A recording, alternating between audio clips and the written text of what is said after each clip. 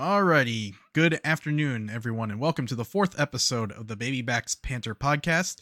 I'm Mike McDermott, and I write about D-backs farm system on Inside the Diamondbacks, and I'm joined today by AZ Snake Pit's Wes Baier.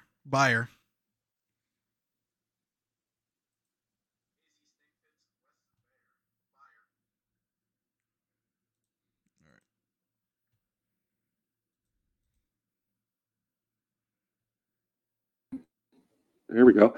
Thanks, Michael. Sorry about that. Guess it took a second to figure that out. Sorry. Opening days tomorrow. I'm really excited. How about you, Michael? Opening day is, it's going to be a very interesting season. I think I'll be looking forward to this opening day more than past years, in my opinion. Yeah, there's so many changes. That's why I'm excited to see how this plays out, because it's going to be really it's going to be an interesting season. I think probably more so than 2020 obviously was an interesting season too, but this is it should be going back to a better form of baseball tomorrow, and I really I'm curious to see if it how it plays out on the national level, what people think of it. Yeah, I figured new rules are almost catered to this team because that'll encourage them to steal more, and Diamondbacks certainly have that possibility. We could see quite a few 30 stolen base guys on this roster, as well as a lot of left-handed hitters are going to get some help with less infield shifting. Like I said, the data shows that left-handed batters are benefiting from less shifts, although not as much of an impact for right-handed hitters, so Christian Walker's ground balls in play average won't be affected positively as much. Yeah, the ban of the shift though is really there's little fine details that we're seeing some teams kind of take advantage of. You can still shift your outfielders, that's not against the rules. So we're going to see shifts, but not as dramatic of shifts where you have one guy, one infielder, one outfielder on one side of the field and everyone else on the other. We're not going to see that anymore, but we will see interesting configurations of outfielders. It actually does feel like the Diamondbacks, at least as far as base running, the enlargement of the base should really benefit a lot of the players on the team. We have a really young, fast team that's can steal bases. So it'll be interesting to see how all things. I'm concerned about the pitch clock and how that'll affect pitching and the hitting. It's really, it's gonna. I think there'll still be issues for the first month. It took about 2 months in the minor leagues for it to get to normal, but I think by the All-Star break, we should, I think all the teams will have all the, they'll be able to work within the rules now and take advantage of them and not have it be a disadvantage. Yeah, the young players, the prospects, the minor league guys just coming up are kind of already used to these new rules. So, for example, McCarthy and Corbin Carroll played with the larger bases and the pitch clock in Reno last season. Yeah, even Alec Thomas spent some time in that, after he was demoted towards the end of the year, and he seemed fine in the playoffs, the AAA playoffs last season. So he's already knows how to deal with the pitch clock. They're used to it. It's the older guys who might have trouble. Although there's always the Zach Greinke's who are going to find the most interesting loopholes to take advantage of. Zach Greinke just calls his own game. That's how he does it. Oh, I love it. I think that there's going to be a lot of pitchers who have fun with the pitch clock, and Nestor Cortez. If you see what he's been doing in New York, or Florida rather. He's having fun with it, and he's having fun with the umpires playing. It's interesting, but I think the catcher there's going to be some pitchers who are going to be negatively affected by it, and there are going to be some hitters who are negatively affected by it. I don't really think that it's going to be career ending for any of them, though. I was going to say also pitchers can use PitchCom to call games. Madison Bumgarner, a big fan of that, obviously. He was the most excited when he was talking about how he pitched on Monday night. He was excited at the idea of using PitchCom. He'd use it for all three of his spring starts. Yeah, I'm surprised, honestly, that this is the first time that 2023. It took until 2023 to implement technology that we could have put out in at least the early 2000s, if not much sooner, 1980s. If you want at least a small unit that's that's not obtrusive, there's a very small piece of equipment. If you actually look at PitchCom, they are really neat little bit, bit of technology. And but they could have done something like that in like the early 2000s. I don't know why it took this long, because it's Houston. Thank you. Last time anyone said that. Well, other than astronauts in space for NASA. Well, as we all hear, Houston wasn't great because of trash cans, as we learned last year.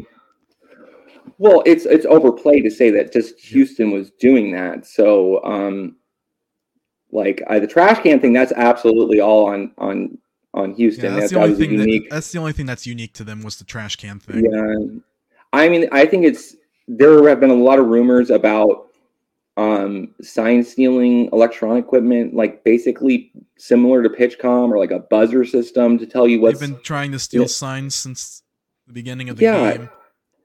I think there's stories of like literally one of the owners, I forget who, bought like what was it, like the building like facing from center field, and they were like, radioing in like, signs, and like there's like all kinds of crazy stories like that. Or like, just if there's a way to steal signs, like I think the most famous one, like they had like literally were shocking each other to relay signs. I think it was like in the 70s, and like bad enough that they left a burn. So that's how badly people want to cheat in baseball, is like enough to injure yourself. It's just Houston got caught because they were too obvious about it. Yeah, banging on a trash can. That's like a meme from Doug, the 90s Nickelodeon cartoon, for people who are too young to remember Doug, or Disney, I guess. So yeah, as we look to opening day, we're also going to talk about what happened Monday night. It was a little bit of a glimpse into the future of the team. D-backs down 6-0 at the seventh inning stretch, ended up scoring 7 runs in their final 2 at-bats, mostly fueled by their farm system and their young core of players. It was a fun moment after the game. Tori Lavello said, "Imagine Jordan Lawler running the bases in a big league uniform when he hit that home run." And then he kind of was cheeky about it and said, "I'm sure he wasn't the only one imagining it."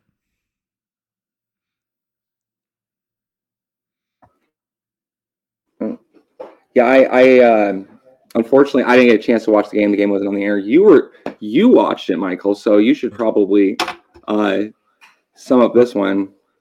So yeah, basically to sum it up, first run came from the team's top 3 veterans. Rojas single through the right side, kind of broke the. Actually, no, Rojas singled up the middle to kind of break that shift. D-backs had not gotten a base runner until the bottom of the 7th. And then Ketel Marte shot a ball through the right side, which probably would have been an out last year. But because of the man on shifts, that got through easily. And then Walker singled through the left side to score a run. Also, maybe perhaps a benefit of the lack of shifting. So the new rules contributed to a 1 run right there. Then, after a couple more outs, Corbin Carroll came out full count with runners at first and second. Hit a ball that rolled all the way to the warning track before it was cut off. Since Walker had a head start on the pitch, he ended up scoring from first for a 2-run double. Then after another walk, McCarthy ended up singling through the right side to make it 6-4, and that's how it went for the 7th inning.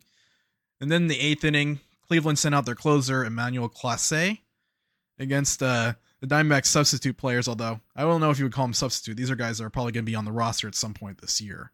So Perdomo drew a walk, close pitch on 3-2, got on base. And then De Los Santos fell behind 1-2, fouled off a couple pitches, smoked a ball into the left center field gap, 106 off the bat, absolute frozen rope there. And then Thomas came up, rolled over. It was a hard hit ground ball to the right side. So it's the case if you make an out, it was a useful out. Put them in a good situation. Forced Cleveland's infield to draw in. Phillip Evans came up, smoked a ground ball, unfortunately, right at the shortstop. So that was a little bit of bad luck on a good at bat. And then after that, Evans at bat, Cleveland actually changed pitchers. So Clase was out after that point. They brought in some AA arm to face Jordan Lawler. And then Lawler ended up smoking a ball over the left center field fence for a 2-run home run. That's pretty much all the scoring in that point. So it was pretty interesting. When I watched the Lawler bat, when he connected on that ball, I was like, "Yep, that's gone." And I was just completely astonished. And I actually turned around to talk to Jack. It's like, "When's the next time we're going to see this year?" That was a little bit of a fun moment. It kind of sucks that nobody was able to watch it. It was pretty cool to see. all that unfold. Yeah, considering that you may have seen like I personally think that out of like the whole roster, Corbin Carroll and Jordan Lawler have a good chance to end up being future Hall of Famers. Like, there's no like if their career is like if they hit with the drive that both of those players have, their love of baseball, their talent. I know it's a pretty bold, it's pretty bold to say that you would just watch two future Hall of Famers before they've really had a chance to show, Michael. But like they certainly have the whole roster, both of them have a very good chance of being there. And I think De Los Santos has a chance of being the Hall of Very Good. So yeah. I would say that's probably premature for all this stuff, but it's kind of like the moment where D-backs fans got their first taste of Paul Goldschmidt in spring training 2011. Yeah. First game played at Salt River Fields, in a game-tying homer in the ninth inning. 2 outs in the ninth inning. Yeah, I know it's a spring training game. I know but if you look at the national press, because that's what I was doing to get my mind off of things over the weekend. And there's a lot of press for Corbin Carroll there, like love of him. There's Jordan Lawler is not getting quite the attention. I think it's just he hasn't really shown the chance to, he came back when did he come? When did he come back off of the DL last season, Michael? I think he only missed 3 months in June or something like that. Yeah, I think it was like June. Like a long-term injury. It was like some weird growth on his rib, and it turned out to be benign, so they just didn't. Yeah, it was more like a rest. So this season, I think like Lawler is really just has the makeup. There's some things with baseball players when you tell their personality doesn't necessarily lend to like long-term being in the game. There's prospects that just don't have like the family support, or they don't have the personality to stick with it and trust themselves and all like the things that like guarantee you success as a prospect. Some players don't have it. Paul Goldschmidt, you could tell from his stats that he had the talent, and you could tell by his personality that this guy was going to figure it out. Like he knew that his defense needed to work on it, and so he worked on it. And he's pretty much throughout his career fixed all the flaws in his game, where that's where he's borderline, I guess, at this point, Hall of Famer. Actually not quite there yet. I was talking about it with another Fan Nation writer, Jack Vita, who covers the Fan Nation website Fastball. We were talking about Jose Ramirez, Paul Goldschmidt, and other potential Hall of Famers. I think Arenado came up at that point too. But yeah, I think we were talking about we all agreed that Goldschmidt's a slam dunk Hall of Famer. Maybe not first ballot, but yeah, no, he pretty much is a first ballot guy. I think he probably, if he can stick around with more productive seasons, he might end up being one. I don't think he is either right now. Probably going to need at least one more season like last year to be a first ballot. Yeah, in my opinion. I think, maybe one more season. If we're not including this season, I'd say I think two more at least like league average, seasons would be just to pad his careers, because really we've seen his longevity, and as long as he doesn't fall off a cliff, I think he's pretty much. Yeah, he's not the type of guy that'll fall off a cliff. No, I think he knows when he'll step away. Like when he steps away, he'll step. It'll be when he knows he can't play anymore. Like I think he'll step away. He'll step away gracefully before he sucks. Yeah. So, what was the point? So with we gotta understand with prospects when we're talking about there's a chance. Okay, we're this is someone achieving their 90th percentile projections. There's a chance of that. It's you have to look at the likelihood of how likely it is, what they're gonna it's not, and we always forget that these are people, that they have an influence on their own destiny. Like they can work harder, they can become better, and sometimes guys just figure it out. Or sometimes a guy gets a yip. Like who thought Rick Ankiel, who actually was a top ranked pitching prospect, would end up, just getting the yip. An outfielder? Yeah, he ended up being an outfielder. That's really, that's not even just an outfielder, a good one. Yeah, he was impressive. He had an impressive amount of power. I actually was thinking about this last night. Freak athlete. If Zach Greinke could have been like had the same opportunity to hit like basically every day as a DH, like Ohtani did, would he have been a league average hitter? No, like a league average DH. No, I don't think. I was like, Ohtani is literally the most talented baseball player we've ever seen. Well, I'm not saying like he's going to be hit as good as Ohtani. I was saying like if he could hit like enough to he had a surprising amount of power. Like, I think one of the things with Greinke actually has the tools to be a position player, but Greinke would either be a position player or a pitcher, not both. Yeah, I don't see. Yeah, he never. I mean, if he got the opportunity, I think to hit every day, he could have been a two-way player. I think he has the hitting skill. He's certainly better than most. I just watched Greinke highlights. It cheered me up, last night and made me feel better. And I was thinking about this. Greinke's a career OPS plus a 60. Yeah. But you have to think about like the only seasons that he was able to hit even semi-regularly were with Milwaukee, LA, and Arizona, and he was in the American League through like most of his. All right, let me look up his NL numbers then. So in the NL, he has an OPS plus a 61. Okay. Yeah, I mean that's actually pretty good for a pitcher. I think he could have pulled it up more if he was given a chance to hit every day. That's the one thing. Like it's hypothetical. I think it's one thing that Ohtani benefits from being able to hit as a DH. If you can only hit when he pitch, which is impossible now, he wouldn't be as good of a hitter. Like I think that's really the thing with two-way players. I think I was looking through comparables, and no one's ever given the opportunity. There's been plenty of two-way. There's been plenty of two-way players in college. That's about it. At least in the States. And, if you look at, there was a few Negro leaguers who were two-way players. Like there's a few, like Bullet, I think what's his name, Bullet Allen or something like that. He apparently threw over 100 and smacked bombs like Ohtani. And what if that guy was given an opportunity in, 1945? Like, would Ohtani be that? Like, I mean, I still think he's generational talent regardless, but would we have seen more two-way players? Certainly. And that's one of the things that's game-changing about him is that's not normal. 61 OP. He's not just a hitter, like a decent league average hitter. He's a plus hitter. And he throws over 100. And if he also he's also got freakishly fast speed, although he's not an elite runner. Yeah, raw speed, but he's faster than you think. Like people forget that Ohtani is literally probably the most athletic pitcher to grace the game. Yeah, the athleticism of Ohtani. Like he's a big guy and he moves very quick, and he has like a very good sense of 10 pounds. He's like 210. I don't buy it. I would say he's 225 at least.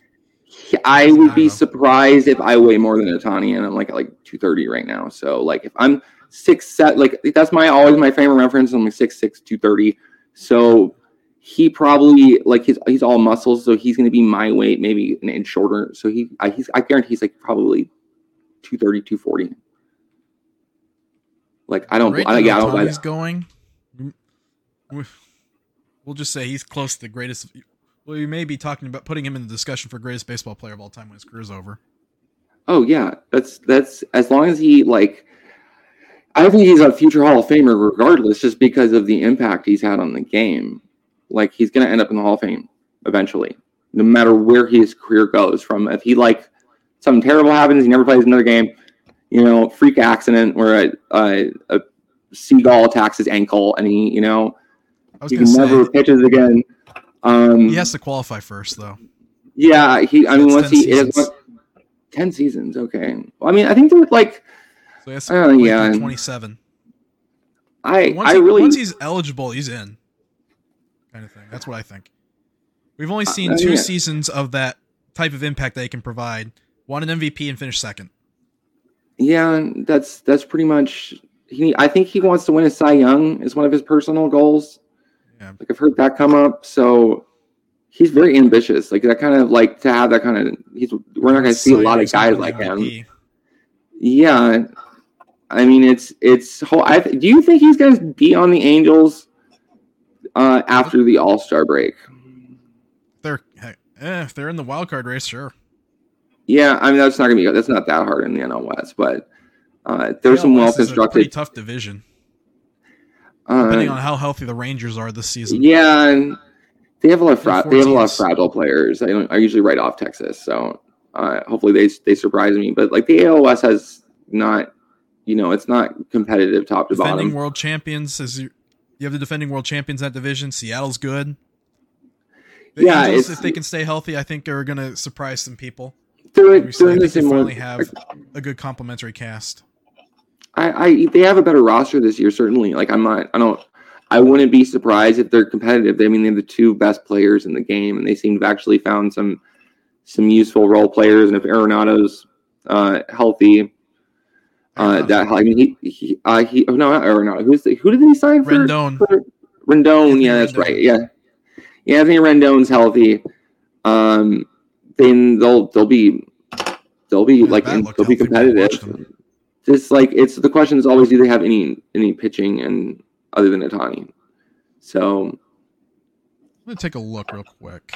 I haven't looked. The projections I saw were like they look pretty mediocre.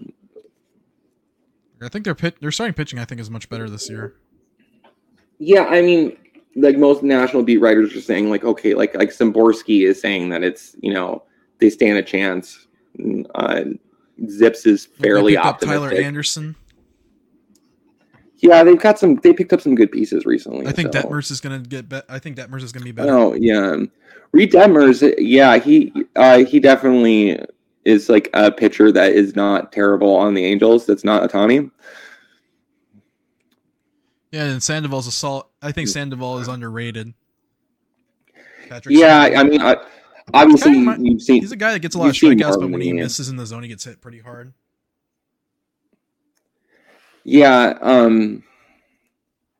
they could be. I think that they can be competitive. I don't know if they will. If they have any injuries, then they're done. Ohtani won't be and that's basically. But if they're competitive, they'll hold on to him. You're dumb if you don't. I think they will make a serious effort to re-sign him too. I mean, Moreno would be very dumb not to at least attempt to re-sign the greatest player since Babe Ruth. That's not hyperbole at all. It's hard to compare the two, obviously, because I don't think in today's league Babe Ruth would have been given the chance to be a two-way guy either. Yeah, no, he wouldn't at all. He would never been given the chance that he had. It was unusual. Stuck his bat somewhere. It was still like two-way players were starting to become very unusual by the time that Ruth came up, and then he was more a pitcher than a hitter, and it's only like the fact that he was given a chance as a two-way player to hit, and of course they didn't have a DH back then, so. But if you look at how head and shoulders he was as a hitter and a pitcher, and if you look at his numbers, he was actually a pretty good pitcher. Doesn't he have the MLB record for OPS plus? As a pitcher, he does. No, I mean just period. It's like maybe not anymore because Josh Gibson was at Barry Bonds and Josh Gibson. I was just going to say, Josh Gibson. They've made the Negro Leagues a major league. That's why I don't get why they're going to put the MVP as a major league too, because it's basically a similar situation of a segregated baseball league that is a legitimate major league. They do have minor leagues. I wouldn't make those a major league, but I certainly would make MVP up. I think Babe Ruth 206 from the 90s on. So Babe Ruth is. Josh Gibson's is not on this list of OPS leaders.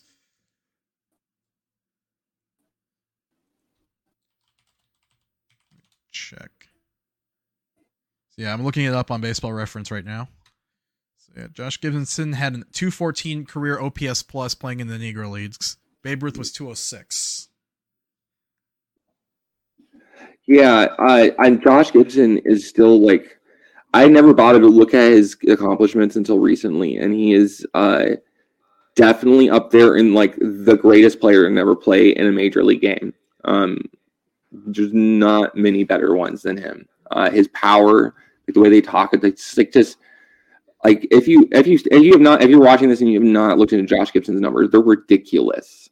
Like he 6.6% home run rate. I wonder how that compares to Aaron Judge. If he played a full season, it'd be like an 83 home run season is the number I've heard. That's like a conservative.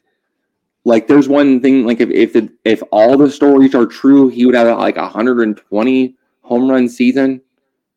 Aaron Judge had a career home run rate of 7%, if you want to compare. That's yeah, that's ridiculous. No, not 22. His career 22 is 9%. 9%. Okay. All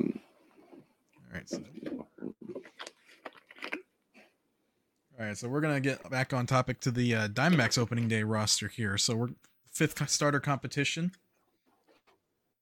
We'll talk about that. The last two candidates, Drey Jameson, Ryne Nelson, both on the opening day roster. Nelson ended up winning the fifth rotation spot, whereas Jameson will start the season as the long man in the bullpen. So do you have any thoughts on how you thought the competition went around, especially between those two? It's backwards. They got it backwards. Like I agree with a lot of people on the lines, on Twitter's the Twitter opinions of that they have it backwards. Ryne Nelson seems like, you know, his skill set and like they're where they're at developmentally would fit better in the bullpen, and Jameson would fit better as the fifth starter spot. But on the other hand, I don't think you're going to necessarily. I think Jameson is up to being, you know, like working in that role, and it does give him, like, I think that would actually help him more than putting Nelson in the bullpen this season. Like, I think in terms of their development, what they did is the best thing they can do. Yeah, Drey would agree with you with the bullpen helping his development. Yeah, I think that it would be good to see him put in high leverage situations where you can, you know, he can be challenged against the best hitters in the game, because he's got the stuff to obviously like strike out. You know, he's got like, I mean, high 90s, 100 mile per hour fastball. He can basically strike anybody out. Yeah, so putting in the bullpen is not as unorthodox as of a decision that is. I'm okay with it. It just seems like at first glance to be a little backwards.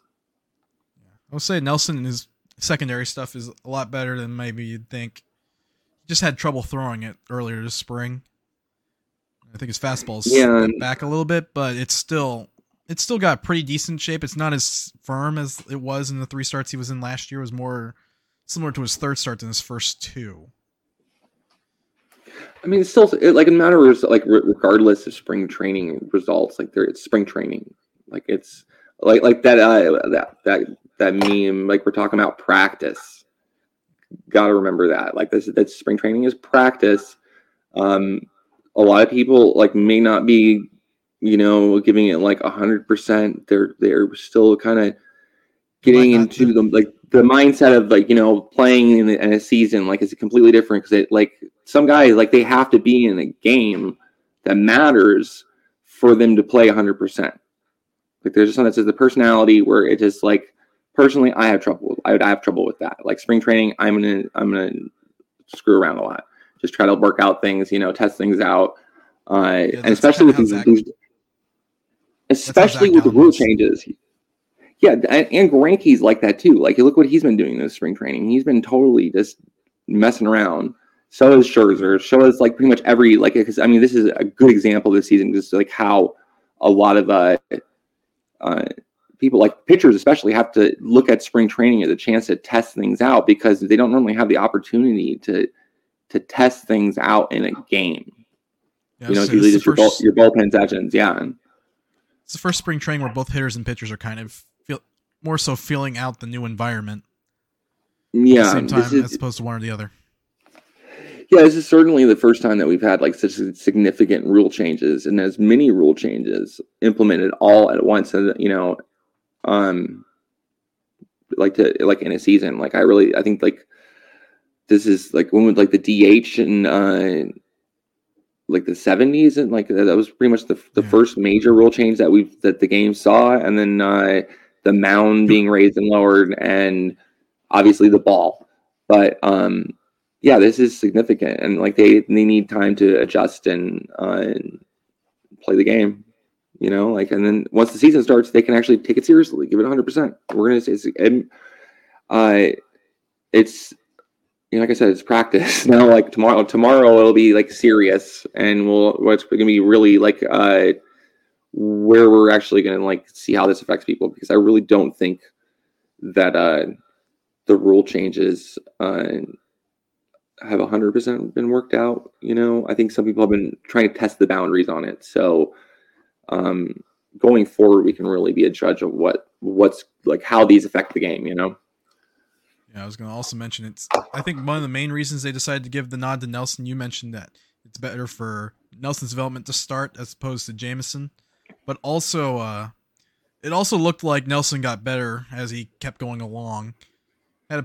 In the last 2 times that I've seen Nelson against the Rockies on the 17th of March, that was really the first start he had his breaking ball to work with. He was able to throw his breaking ball for called strikes, and it kept the Rockies off balance. They couldn't get to it. It made his fastball much more, I guess you can say, added some perceived velocity to it because they couldn't sit on it.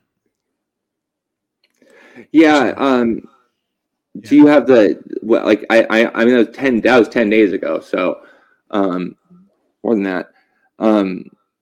So there's StatCast data for that game, if you're wondering. Yeah, I mean, I would assume that his velocity is going to tick up a little bit, and there's going to there'd be progression, you know, like the last 12 days. So basically, this is like 2 weeks. So I would hope that there'd be better results now. But I think it's better for Nelson developmentally to be in the starting rotation, where he can work more into the role. Because Jameson looked ready, to be honest, like last season. So I think that, like, you know, it's a way to proceed with both these players on the roster at the major league level, and that like fits where they're at, you know, overall, like developmentally and everything else. I was also going to say Nelson also threw really well yesterday, probably with the confidence that he won the rotation spot. His fastball looked better. He was able to throw all 4 of his pitches for strikes, got some whiffs on all of them. So that was the best he's looked since probably his start against the Dodgers at Chase Field last year. Yeah, it's that was like I said, I think he's trending in the right direction. Perhaps once he gets out there, I think we might, like I said, you see better results, knowing the confidence that you can take these guys on. Yeah, that's really where it's at. Like, I think that you can be confident. Like, the Ray Jameson, like from just hearing him talk about it, like he seems like he's up for being in high leverage, competitive, you know, situations out of the bullpen. And he'll probably be the long relief guy, which I don't. The game's evolving, so we really don't know right now, like how this will all work. It's gonna be a much faster paced game. I would hope that we don't leave him in the bullpen is my only concern, because we've really kind of wasted a lot of guys. I mean, it's not comparable to Archie Bradley necessarily. I've seen that thrown out there. He's a much better pitcher than Archie Bradley. Yeah. And especially at the same points that they were in their careers. So yeah, let's talk about beyond 2023 with these 2 pitchers. All right. So where do you have Jameson long term? We all assume. He kind of reminds me of I could see him. We were kind of like find comparables, and the best one I can think of is like Tim Lincecum. I actually really like that comp, but he's much more athletic than him. Athletic, stronger. Yeah. So I think like a more athletic Tim Lincecum, who's like, I mean, like, it's great. He's faster than Corbin Carroll. Like, I don't I don't know if you know that. And thank you so much. I'm doing much better today. You just have to be careful about like supplements that you take is the lesson that I learned. Even melatonin or something like that can affect your have side effects. So talk to your doctor before you take a supplement. If we cover. Yeah, I'm looking up Lincecum's control years with the Giants, by the way. Really, Lincecum had a 4-year peak. And tapered off. I think he'll be more durable than Lincecum. Like I mean like Lincecum in the most positive ways. Like I think that there's really not a comparable. It's just in terms of like his height, the fact that he throws hard, the overall build. Kind of, but like Michael was saying, much more athletic. Like I said, he's faster than Corbin Carroll. Suppose he can beat him in a foot race, which is, that's impressive. Like you think Olympic sprinters, not Dre Jameson, when you're thinking of someone who can, beat Corbin Carroll in the foot race because he's a very fast guy. Jameson's definitely a very explosive athlete. I think it's Tim Lincecum, except with more muscle. Would be perhaps the comp. Yeah, he's like a thicker Tim Lincecum. That's actually like where I put that. Nelson's. I mean, it's not to Nelson to talk down his like talent. Like he's got very. Nelson's got a very good fastball, like I said. And he has the body type to throw a good one too. Long arms, lanky build, gets really good extension off the pitch, kind of thing. And it's a vertical shaped fastball, so it's very conducive for swings and misses. Or getting pop-ups. Yeah, he's got the starts for him. Like his pitching, the pitches that he throws, like he's a little bit behind, like in terms of like if you look at those, the fact that Brandon Pfaadt was set down was still surprising, but like I actually think he'll be better than has a better chance of being a successful starter long term than either of the two. And that's just like more, it says about his polish, like how polished he is and his stuff. But Nelson and Jameson both have better stuff. I'd say in terms of velocity, I think Nelson may have just like this in terms of like just raw stuff out of the three of them. Like he's probably got the best. I say Pfaadt has the best. Really. I'm just talking about like pure velocity. Like I think velocity, like in terms of potential, based on their height, build, and like where their fastball sits. Like Dre Jameson is like tapped out in terms of like his velocity. I don't think he's going to get much more than where he's at. Nelson, I think he gets there. He doesn't need much more, but Nelson certainly could develop a little bit more. Like I wouldn't be surprised if he could, because he has the build with like longer arms and like body type where he certainly could throw a little harder. So, and then Pfaadt is just like the kind of big, control pitcher that, like has been a thing in MLB forever. Almost equally as hard as Pfaadt and Nelson have a similar velocity number. He has range.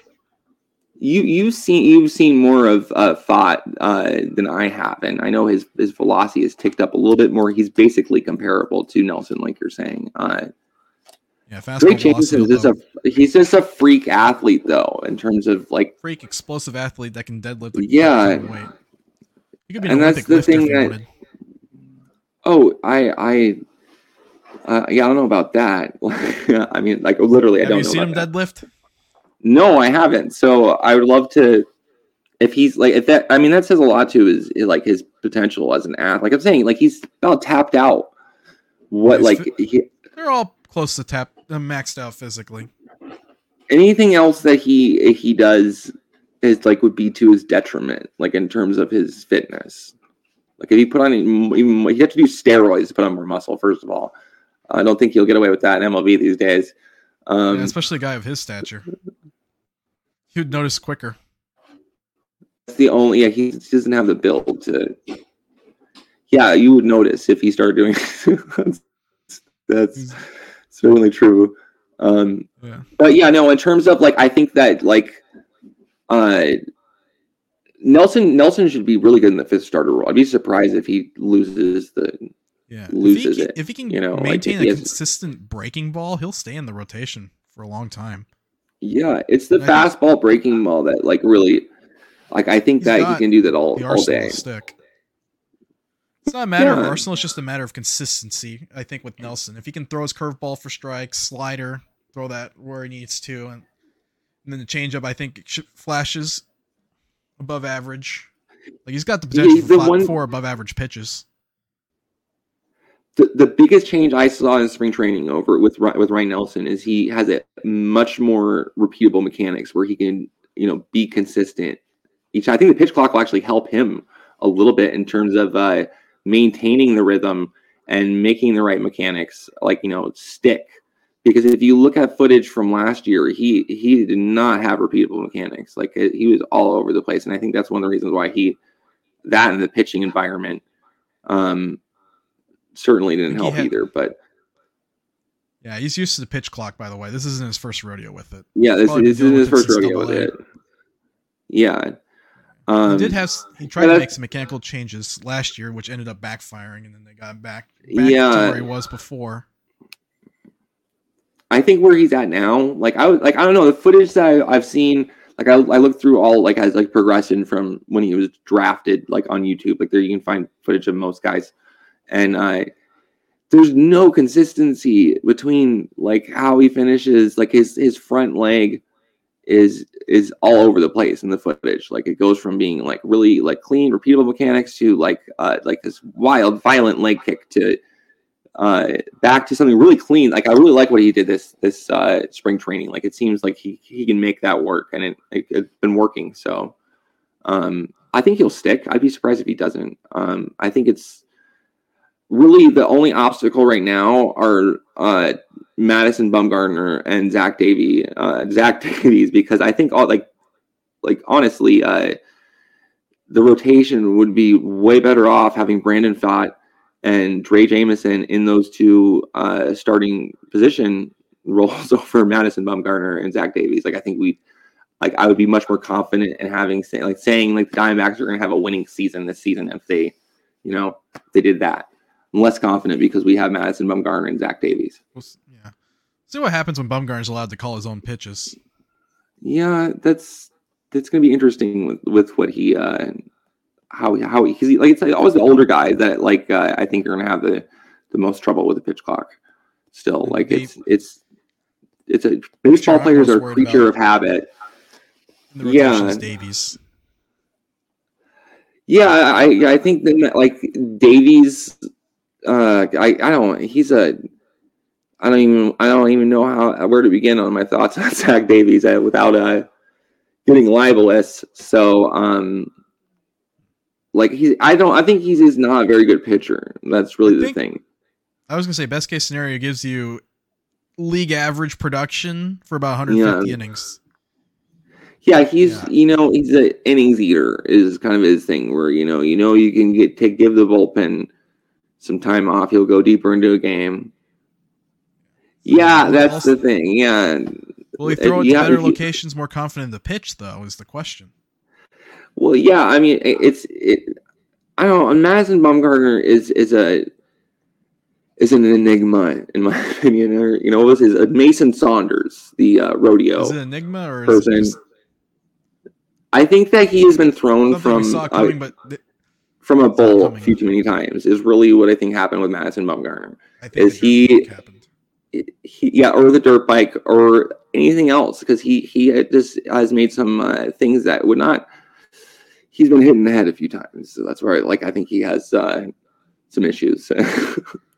No offense, but it doesn't matter where he throws. If he's calling the game, he's still throwing like he was last season. He's not going to be any good this season. He's lost. What were his velocity numbers this spring? Do you know? I know he pitched a lot of 90. Okay, he's done. I really think he's done. But he wasn't necessarily hit hard by Cleveland. It was just a bunch of small mistakes adding up. One inning. His first base run, it was two of the base runners was him being slow to cover first, and then another one was throwing a ball away when he had plenty of time to get the throw off to first. think there was only one hard hit ball from that game. Pull it up. I have it up. My curse would let me. All right, so I'll pull it up here. Bumgarner, exit velocity. Okay, so yeah, only 3 balls hit above 100, 2 by Jose Ramirez, and he does that to everyone. Of course, one of them was a double play ball. It was the triple and the single in the 4th inning. Or the other 2. All right, looks like we lost him for a bit, but yeah. If Bumgarner can't make it work with calling his own pitches, having the confidence to throw what he throws, yeah, I think there'll be a chance the team decides to cut their losses. We'll find out. 10 starts will probably be right around the end of May.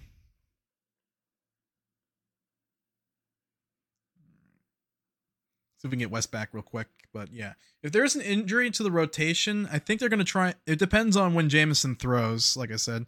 If Dre's stretched out, yeah, I think they will put him back in. I would say the order is probably Jameson, if possible. If not, then they'll call up Henry and then Fott. So Fott requires a 40-man roster move, although they will have clear roster space if they need to with the 60-day injured list because Martin and Melanson aren't coming back anytime soon. Kelly would be interesting because it's going to be close to 60 days, I think, with Carson Kelly. But I don't think they put him on there to start the season. In regards to Bumgarner, they owe him $23 million for this season and $14 million for next year. So $37 million left on that contract. I think he gets at least 10 starts to figure. And if it's more of the same from last year, I think they cut their losses and decide that they have a better chance of competing with guys like Fott and Henry. Given how well Fott pitched this spring, I would like to see him on the, I guess you can say, the line for call-ups. Like I said.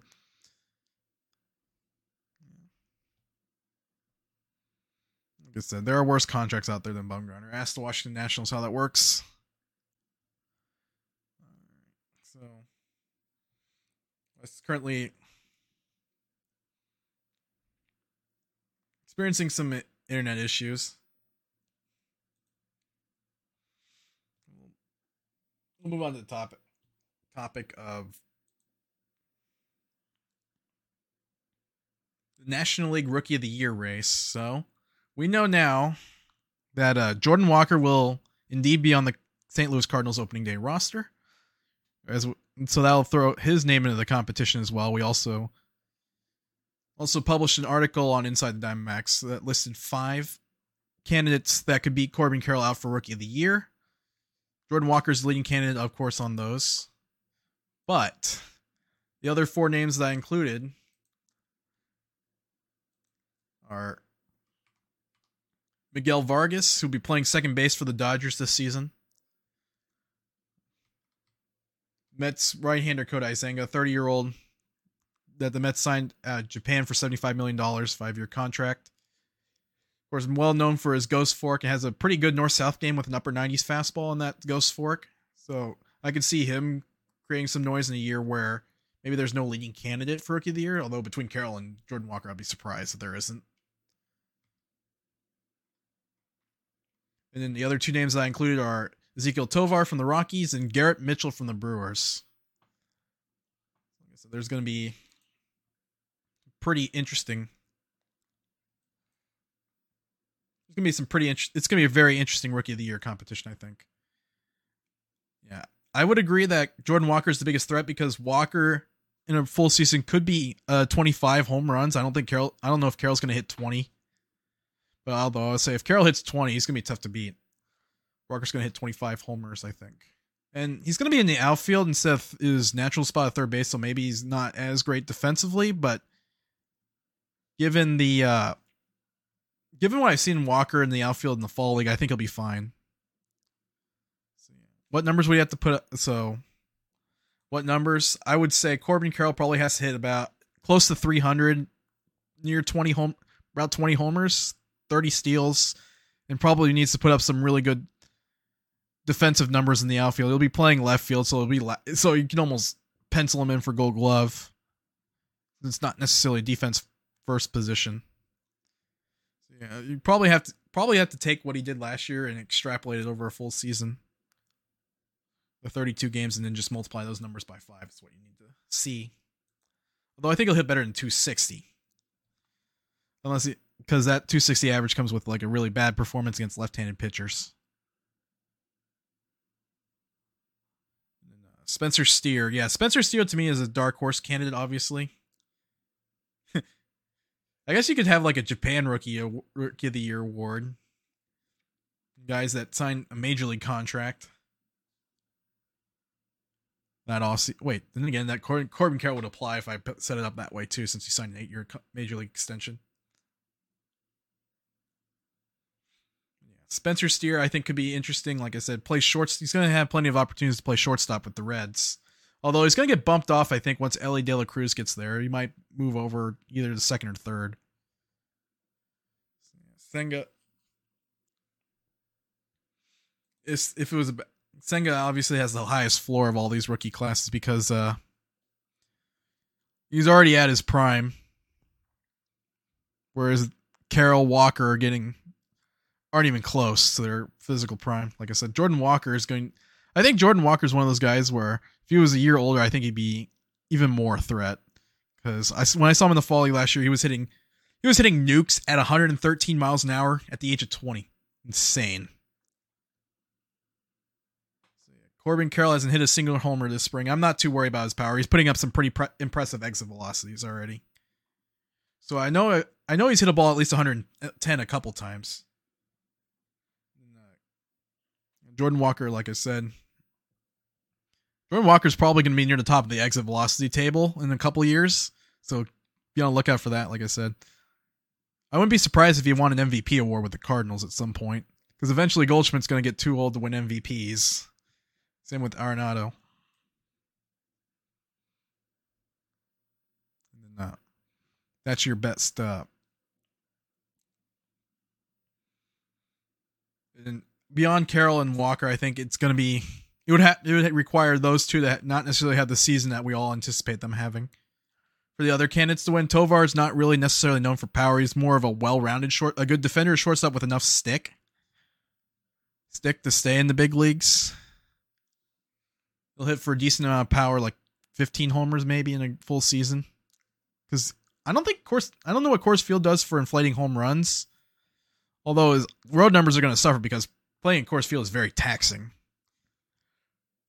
Very taxing. So that's why the Rockies always have some poor road splits because their bodies are tired when they move down to sea level. It's a constant adjustment.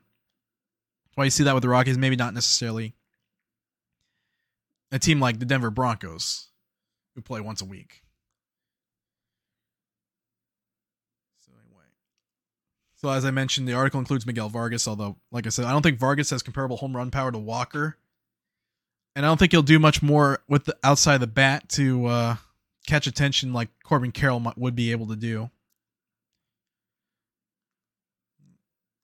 In the fifth candidate, I listed Garrett Mitchell. Obviously, he's not going to strike out 40% of the time or post a balls in play average of 538. But Mitchell's a guy that, if he makes enough contact, could make this race interesting, in my opinion, because he's kind of like a similar tool set to Carroll, bigger body, 6'3", 225. I think it was listed at.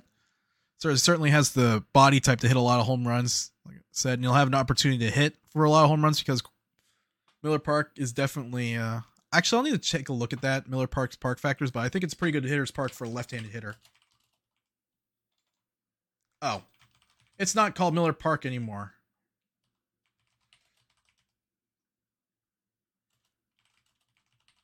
My mistake. It's American Family Field.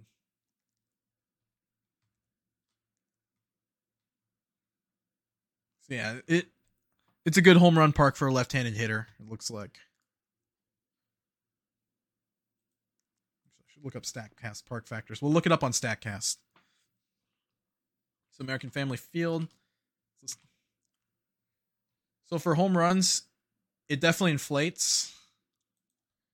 We'll definitely look at bat side, left side. So in 2022, it massively inflates home runs for left-handed hitters. So I could see Garrett Mitchell putting up 20 to 25 home runs. It's not just Yelich, although I don't think Yelich has had a great season in a while.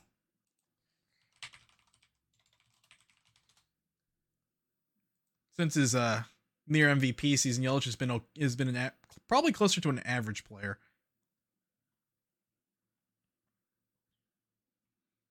Although Yelich has always struggled with the fact he doesn't really play a good position. But if you look at his MVP season in 2018 and then nearly repeating in 2020, he was arguably the best offensive player in the game. That's what Baseball Reference says. But since then, his bat has kind of gone from elite to good. Okay to good.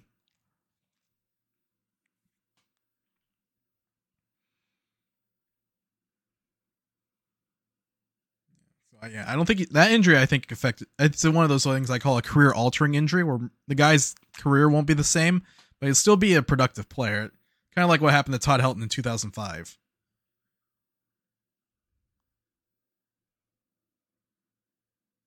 Where they're no longer at where their peak is cut short by an injury, but they end up sticking around to reinvent themselves. In the case of Yelich, Yelich's power is kind of evaporated. Like I said, his last great season in 2019, 44 home runs. Since then, he's combined for 35 after his 36 and 44 home run season.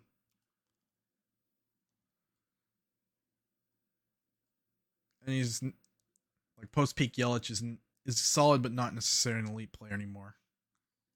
Not worth the contract they gave him. All right.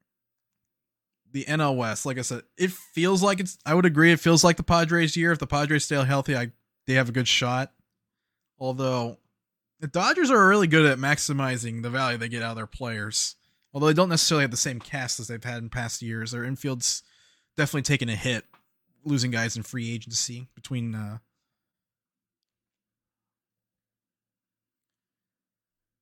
free agency, the Lux injury,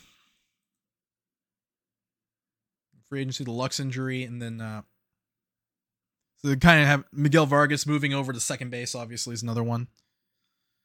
Like the only infielder they have that's going to be the same from last year is Freddie Freeman at first base, and their outfield is much different as well. Chris Taylor's going to be playing more of an infielder role, so that's less outfield time for him. So you got Peralta splitting time in left field. James Outman, I think, will be splitting time in center and right. Actually, no, Mookie Betts is going to be probably playing a lot of right field this year. Although, theoretically, if they lost Vargas, Betts could slide over to second base. Yeah, Betts in the outfield, I think they're going to ham and egg it, the other two. It's going to be matchups for center and left field. I think originally we were going to have Chris Taylor kind of be the right-handed bat in both center and right. And left field. Like I said. And then, yeah, this would be the year if the Padres stay healthy. I think they could take the Dodgers. Like I said, the Dodgers have a way of getting the most out of their players, but the Dodgers are also very banged up.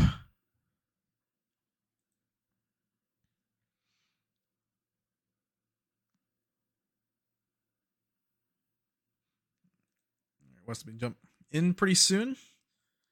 We'll be moving on to the topic of the bullpen once he's here.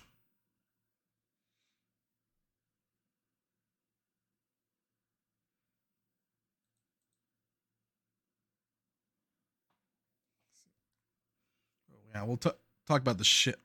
And Wes and I talked about the shift a little bit earlier on stream, but basically the left-handed hitters are going to benefit more on the aggregate than the right-handed hitters will because they won't have that three-man overshift on the right side of the infield. So obviously, I think Corbin Carroll actually benefits the most from the reduction of shifts. Believe it or not, there's more chances that a ball will sneak through on a ground ball to the right side for him. And then after Carroll, I would say the most beneficial hitter would be maybe Alec Thomas, but Thomas hits a lot of ground balls to the right side. Not necessarily hit as hard. Yeah. Corbin Carroll benefits the most, would be my opinion.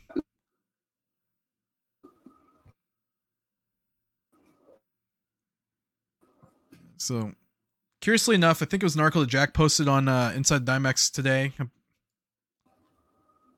The article obviously focuses on the team's speed, and stolen bases potentially going up, but also balls in play average for left-handed hitters is going to go up. Went up 14 points. Wait, no. I'm trying to remember. No, never mind. I must have seen it on Twitter. That's what it was. But yeah, left-handed balls in play average in spring training went up to 320. Went up 13 points from last year, from 314 to 327.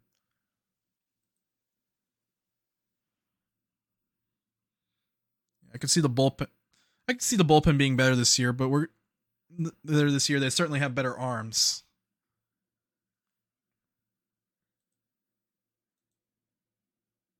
It starts with Carlos Vargas, obviously, in his 100-mile-an-hour fastball, making the opening day bullpen.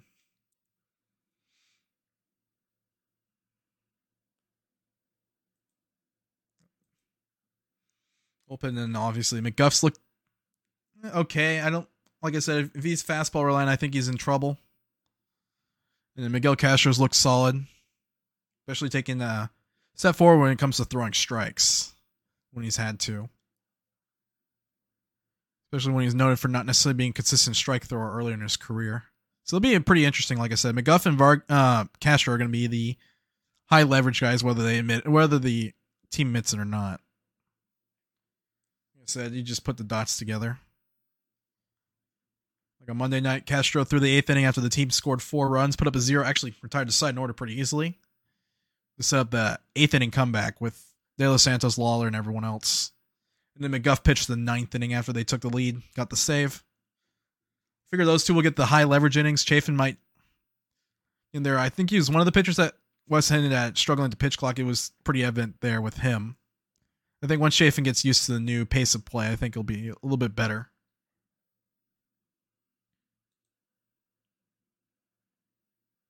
And then Jameson's certainly going to be better than your typical long man. So it's going to be almost similar to Archie Bradley's first month in 2017, similar role, but I don't think Jameson's going to be moving to the back end of the bullpen, more like the rotation.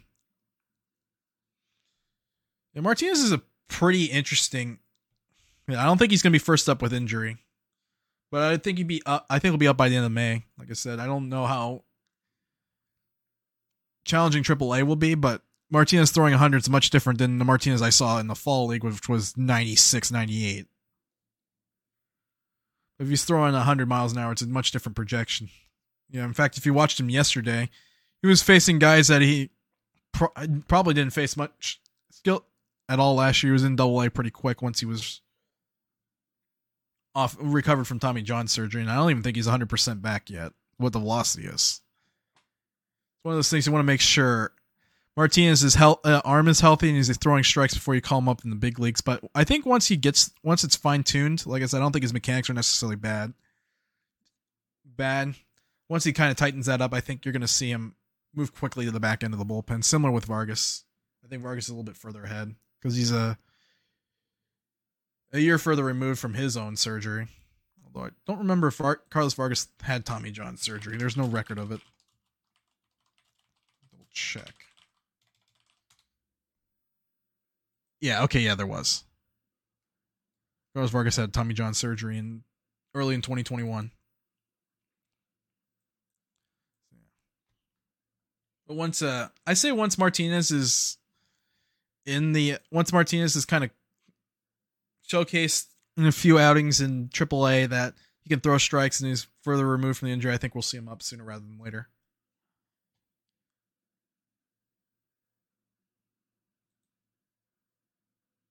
I'd definitely say one of the first 3 arms for sure. I'm not sure how Ryan Hendricks finished. Ryan Hendricks fits into everything. Obviously, didn't win the competition, but his strong finish this spring, I think, definitely got him on the organization's radar for a potential call-up mid-season. He says like a middle reliever, sinker, slider guy. Oh wait, let's go to the other one. Sorry about that. Yeah, I think I finally figured out my technical. Yeah, we're talking about the bullpen. What do you think of Martinez? He's still a little raw. I don't think he's ready for the. I mean, he's got the stuff. Obviously, he throws hard as hell. I mean, like the hardest throwing pitchers in major leagues. Honestly, Oh, he throws harder than throws everyone. very hard. I mean, probably yeah. He's probably the hardest throwing pitcher on the roster, the 40-man roster. Vargas right behind that, and then Drake Jamison obviously throws really hard too. But he's raw. I don't think he's ready. I think he's going to need more. I think he needs another season, probably. Maybe he really needs to show he could show this season if he can be an above average pitcher in Reno, especially. If he can throw strikes in ready, Reno, he'll be fine. I don't think. Yeah, that's my attitude. Is if he can have a successful season in Reno, strikes, and he's so young. First of all, I know he's was he 21? What 21, something like that. So he's really young. Might be 21 or 22 at the oldest. I mean, doesn't turn 22 until the end of July. He still needs another season or two. I think it's more needs another age 22 season, or I remember he's a reliever, not a starter anymore. Yeah. I mean, I really think he needs another. At least a month or two if he can prove it in Reno. If he doesn't prove it in Reno, I mean that could mean a lot of things because it's a terrible environment to pitch in. And most of the competitions, they're really. I think there's only one or two stadiums at sea level. Tacoma, I think, is one of them. Sacramento, maybe. I'm not as worried with Martinez pitching in AAA because if he can command the fastball, it will work. Yeah, I mean, he can outstuff big league hitters. It's really, I mean, yeah, he has the stuff. I mean, I just think he, in the limited baseball that I've seen him play, he needs more time. I mean, he's close. He's close to be. I mean, he could be the bullpen out of spring training, and I don't think he really showed what they were looking for. I mean, it's obvious that they're looking at things that were not necessarily. It was about pure performance. Brandon Pfaadt would be in, the number 5 starter, things like that. And it's obviously they're looking at other variables that may not be obvious. They may have been working on just a slider or specific pitches or just the fastball, keeping it in commanding it in the right in the right spots. That's it's not necessarily obvious, but I don't think he's quite ready. Yeah, fastball command's not quite big league ready. If he throws his fastball for strikes, he'll be fine. Doesn't matter what level he pitches at. Reno, one of the things is if he's a league average for the PCL West, which does not look the same as a league average bullpen. Actually, they changed it up this year. There's no divisions in AAA. And the PCL doesn't have divisions. They. Okay, it was announced yesterday. They got rid of that. Okay. I'm about to look into that. I did not see that. Check the Aces Twitter. Really, account. my thing is one of the big definitions of success of pitching in an environment like Reno would be one. Okay, if you give up a home run, you don't give up another 2 following it to the next two batters because you can't keep your cool. You're upset. That's really the first thing you want to see in a pitcher is that well, what happens when the wind shifts? Because there's one of the things about pitching in Reno is the ball, cheap places, the wind will blow it out. It's just the topography of downtown Reno makes it very easy. I mean, it's not only just the altitude; it's literally the wind patterns created by the high rises in Reno shift the wind, so it'll blow out some days on that. And if you that's going to happen, even on something would be a normal fly ball out 1, 2, 3 inning, you're going to give a home run. If you just give up a home run and that was it, and it's 3 strikeouts aside from that, that's successful to me. I don't know. I mean, a bad outing would be a guy who gives up, 3, 4 runs without getting an out because he gave up, started off an inning giving up that wind. Something falls in, and you walk the next guy, and then boom, home 3-run home. Yeah.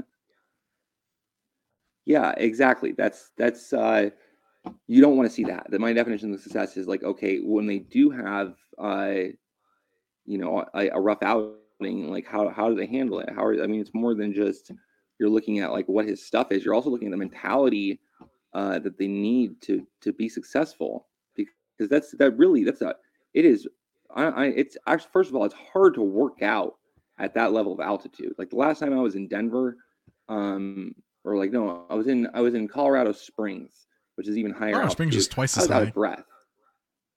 Yeah, I mean, well, I'm just saying, like the higher you go up, it's hard on you. I mean, long term, it's good to train there, but like going back and forth from basically Reno to Tacoma back to Reno and then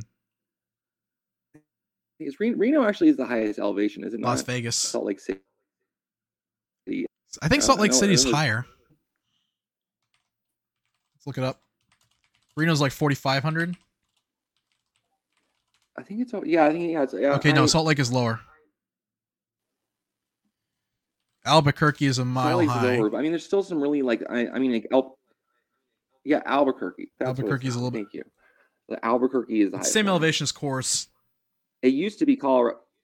It used to be Colorado Springs. They used to have the Sky Sox, and that was like one of the worst environments to pitch in, like even than any of these. But most of the environment, like really, they're run scoring environments. It's like not even necessarily altitude. It's also like it's a mountain. You know, it's higher. You have thinner air, drier air. Don't underestimate Las Vegas either. Yeah, that's like Las Vegas is actually a very similar environment to Chase with the roof open. Honestly, like it's really not with the roof open, no humidor. That's what. Las Vegas no humidor. That's it's very close to like old school Chase with the roof open. Maybe a little better of a. Talking to some people who've been to the ballpark in Vegas, like it's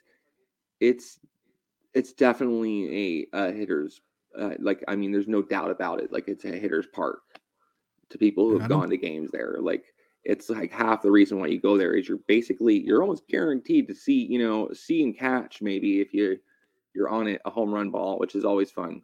So I don't think a humidor makes Amarillo or Reno less homer prone.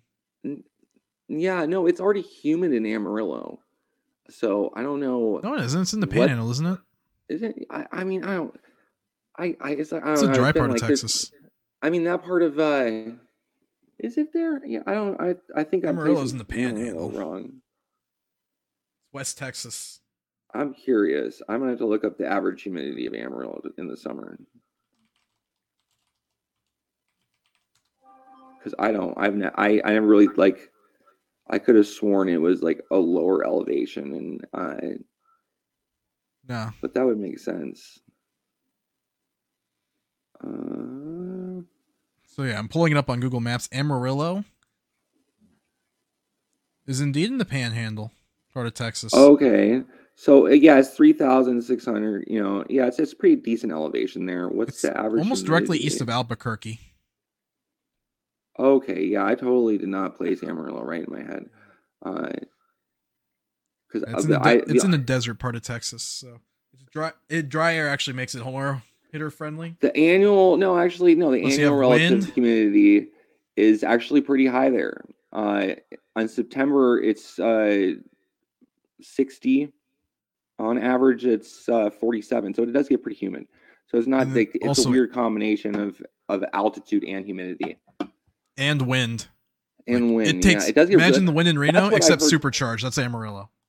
That's the number one thing that people like have told me. Like talking to some of the people work at the ballpark in Amarillo, is the wind. Like it's really nothing else other than it gets super windy. There's lots of wind blown hits. There's lots of like the ball will, you think you're about to catch it and it'll drop, things like that, or the wind plays a heavy influence into the hitting environment there. I would say I think Diamondbacks intentionally rigged their minor league system to be very hitter friendly, so it would develop their pitchers better. I could see that they would do that, Michael, but like it seems really like backwards to do that. Like let's give our hitter, like one, it definitely does not help a hitter to always succeed. Like if No. you're always succeeding, Succeed more often than you probably should. Yeah, and like for a pitcher, I guess that like winnows out all the bad pitchers that can handle the stress of pitching in like the worst environments ever. Because they're like it does actually feel like they've picked some really tough environments throughout their system. They're really like it's Hillsboro and they don't want to make it completely one-sided. That's what Hillsboro is for. Hillsboro is the one pitcher's park in the upper levels of the minors. It is on the opposite extreme. Yeah, it's definitely a pitcher-friendly ballpark. So they have one place where they can succeed, and it's that, and the rest are all like really. Like Visalia is very hitter-friendly. That's in like the Coachella Valley area, so it's like similar desert area. Yeah, Visalia plays very much like Chase. I think that's really might be what they're doing, because even Amarillo, it's not that far off in altitude from Phoenix in terms of like they do. I think part of it's like monsoonal influence, like you get in Arizona to some extent, blows up through Texas. Well, the roof's gonna be closed at Chase Field during monsoon season. Yeah, so I mean, really, like I get why they would select the environments that they did.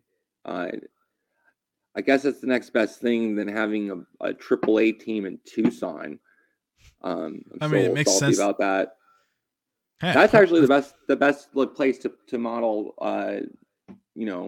the environment than Chase is literally like if they just had a better stadium here.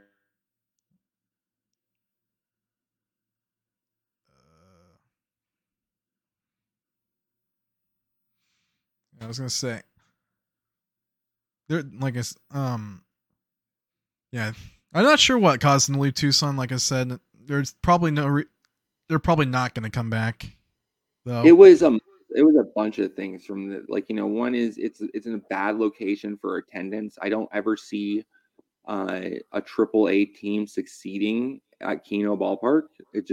No one wants to go out there. It's way out of the way. It's bad parking.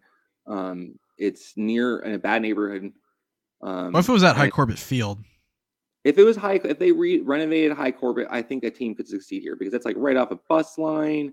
It's central to the city. There's no parking there. Is really the problem with High Corbett. Right off a big street, Broadway. Yeah, I mean, it's perfect for a minor league play. I mean, even downtown, if they had one U of A's not giving up that park though for those reasons. The original plan that I had heard before they built Keno was to build one and basically on the other side of the freeway from downtown.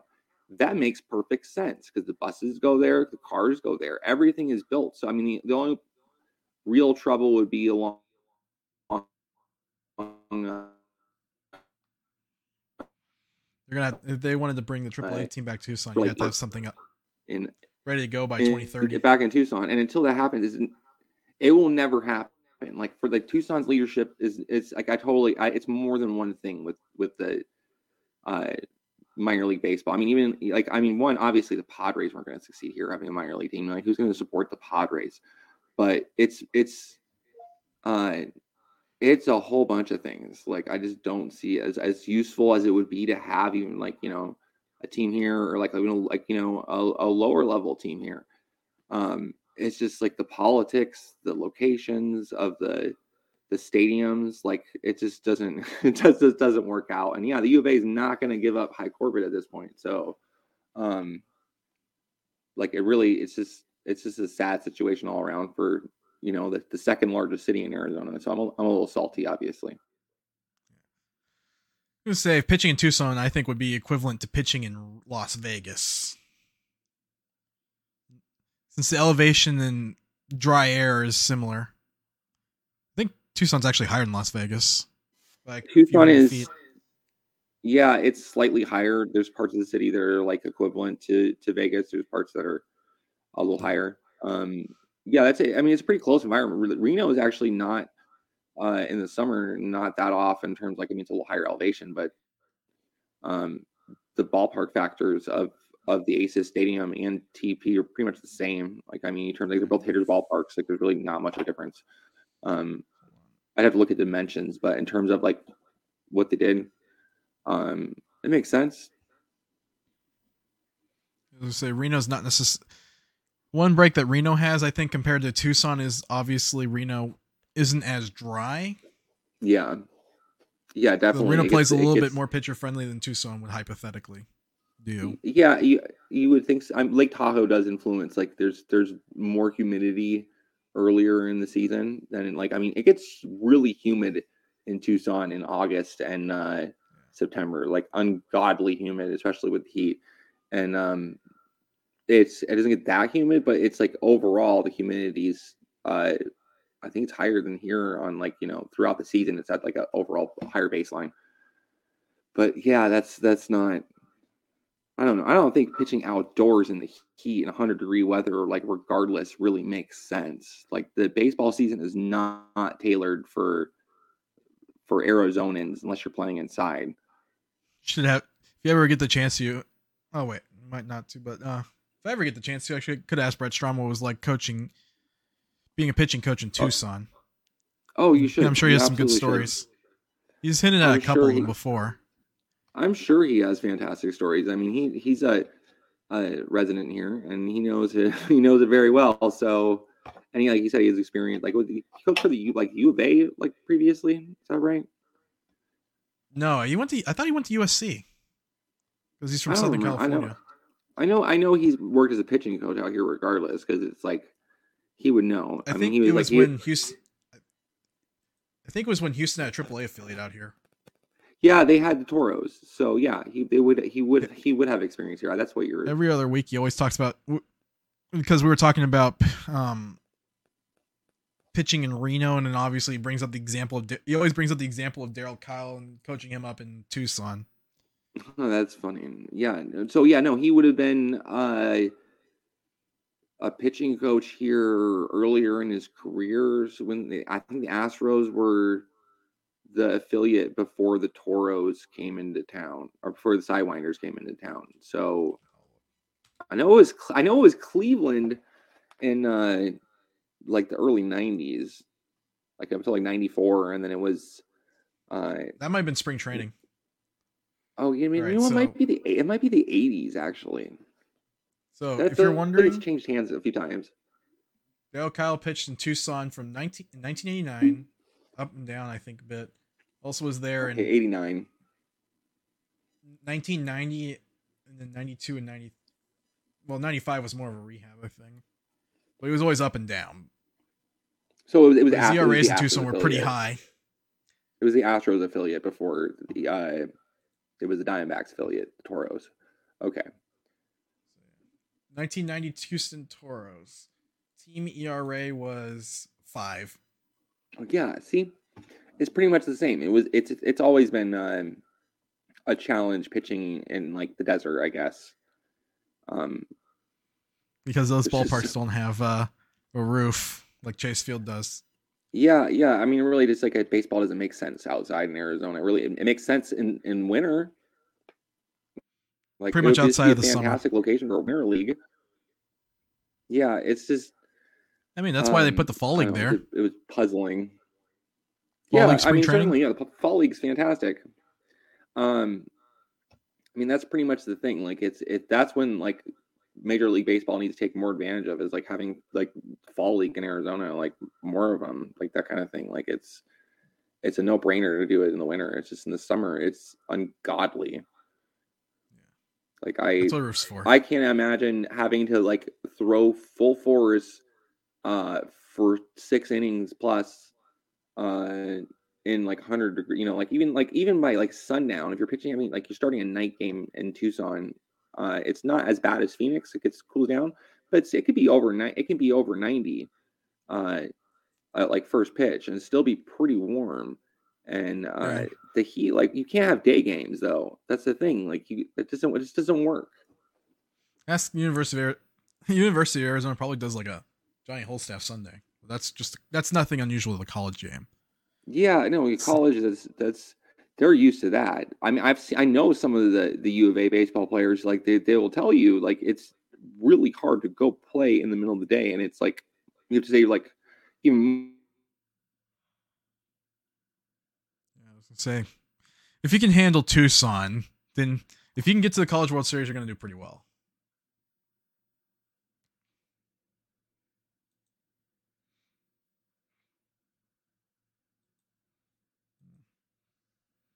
I imagine there are some places that get pretty cold in the beginning and end of the season, but none of the Diamondbacks affiliates kind of run into that.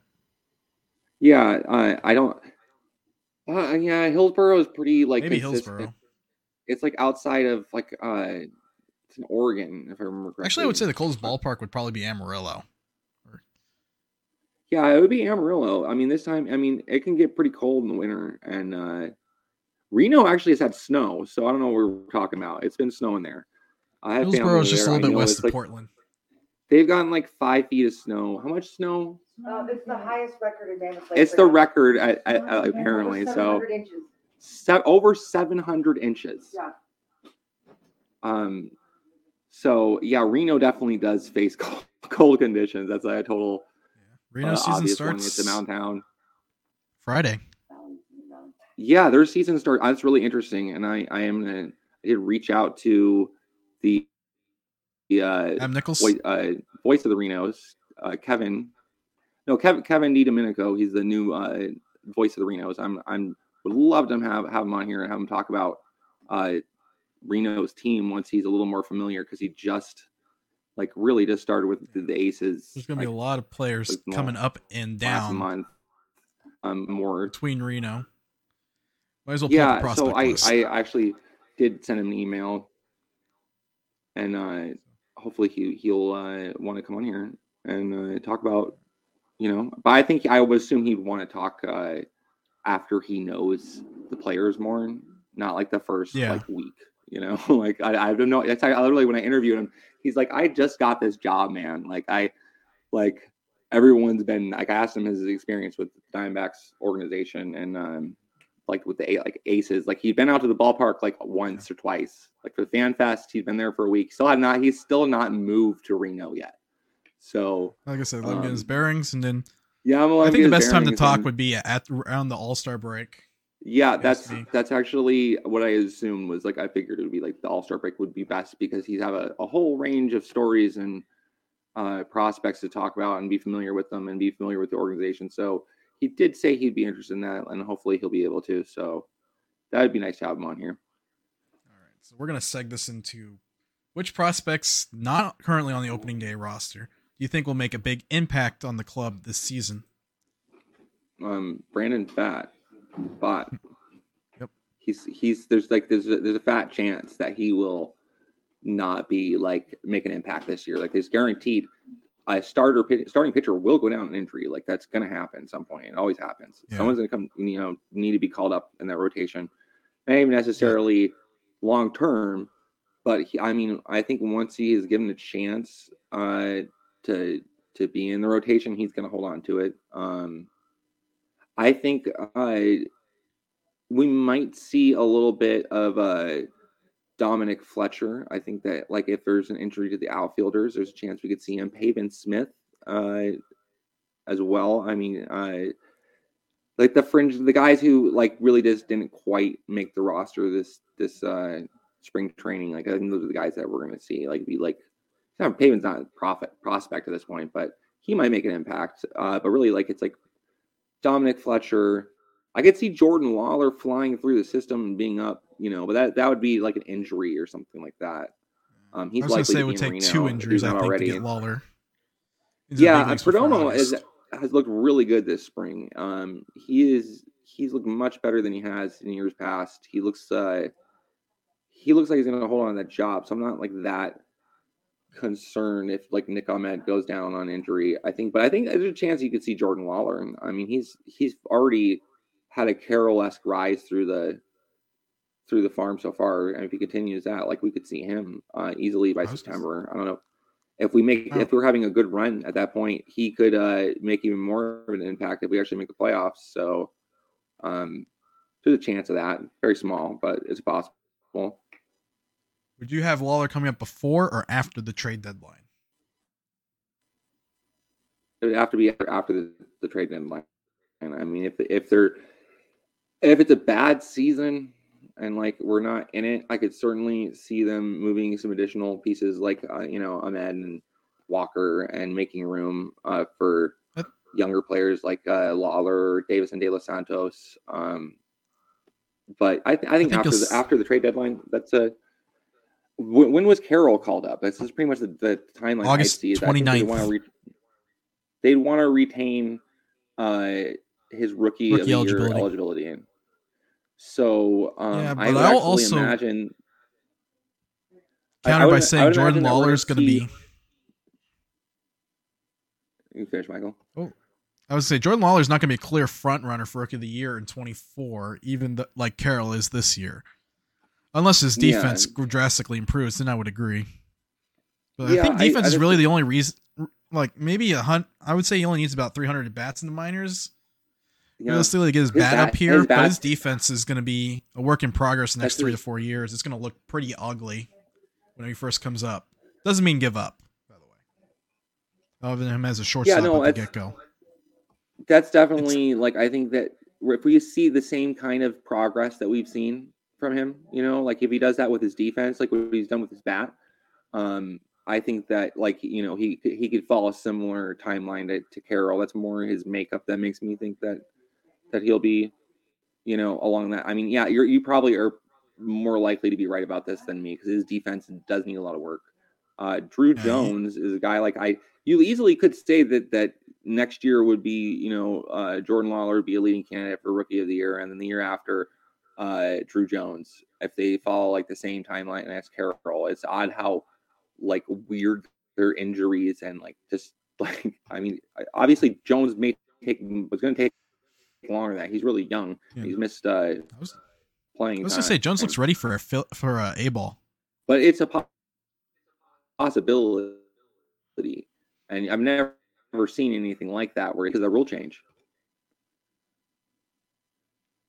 Yeah, I was going to say, we'll probably see Drew Jones and A-ball. I think, like I said, yesterday nearly conked out a home run the other way. Barely missed it, drove the right fielder all the way, his back was on the fence when he caught it.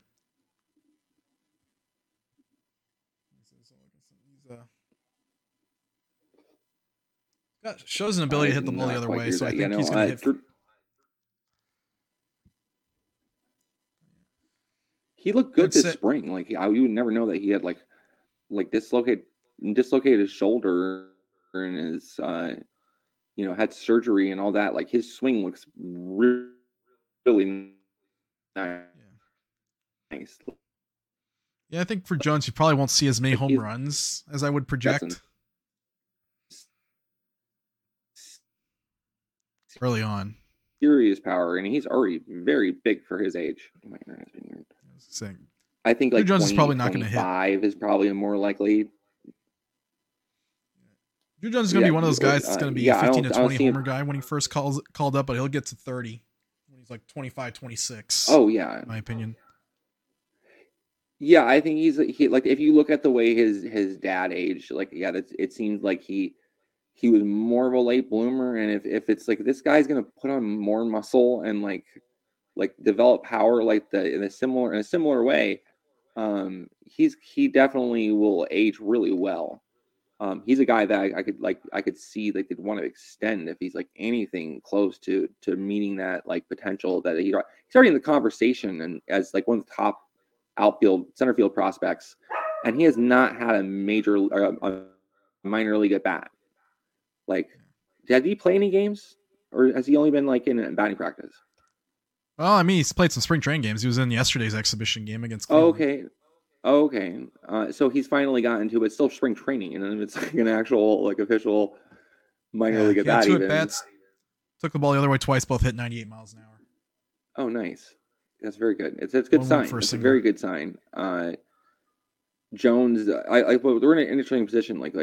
All 3 of these players, Carroll, Lawler, and Jones, they are going to make. They're going to keep impacting. Especially with this. That's the best rule change they made is rewarding a draft pick for promoting a top prospect, at a certain point, earlier. So we're not gaming service time just so we can get an extra, a year out of him, or have it be a little cheaper. It's really held back a lot of players' development, honestly. Also, I'll counter that says that teams might not necessarily be interested in calling up their player before the end of August, so they can try and get that first round pick. And maybe if this guy maybe comes up a month earlier instead.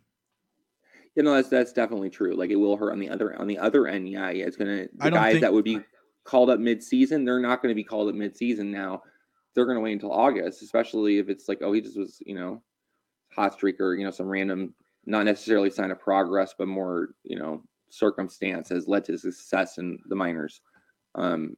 So, I mean, it can cut both ways, but I think it's like in the situation the Diamondbacks are in, like, I think it really benefits them.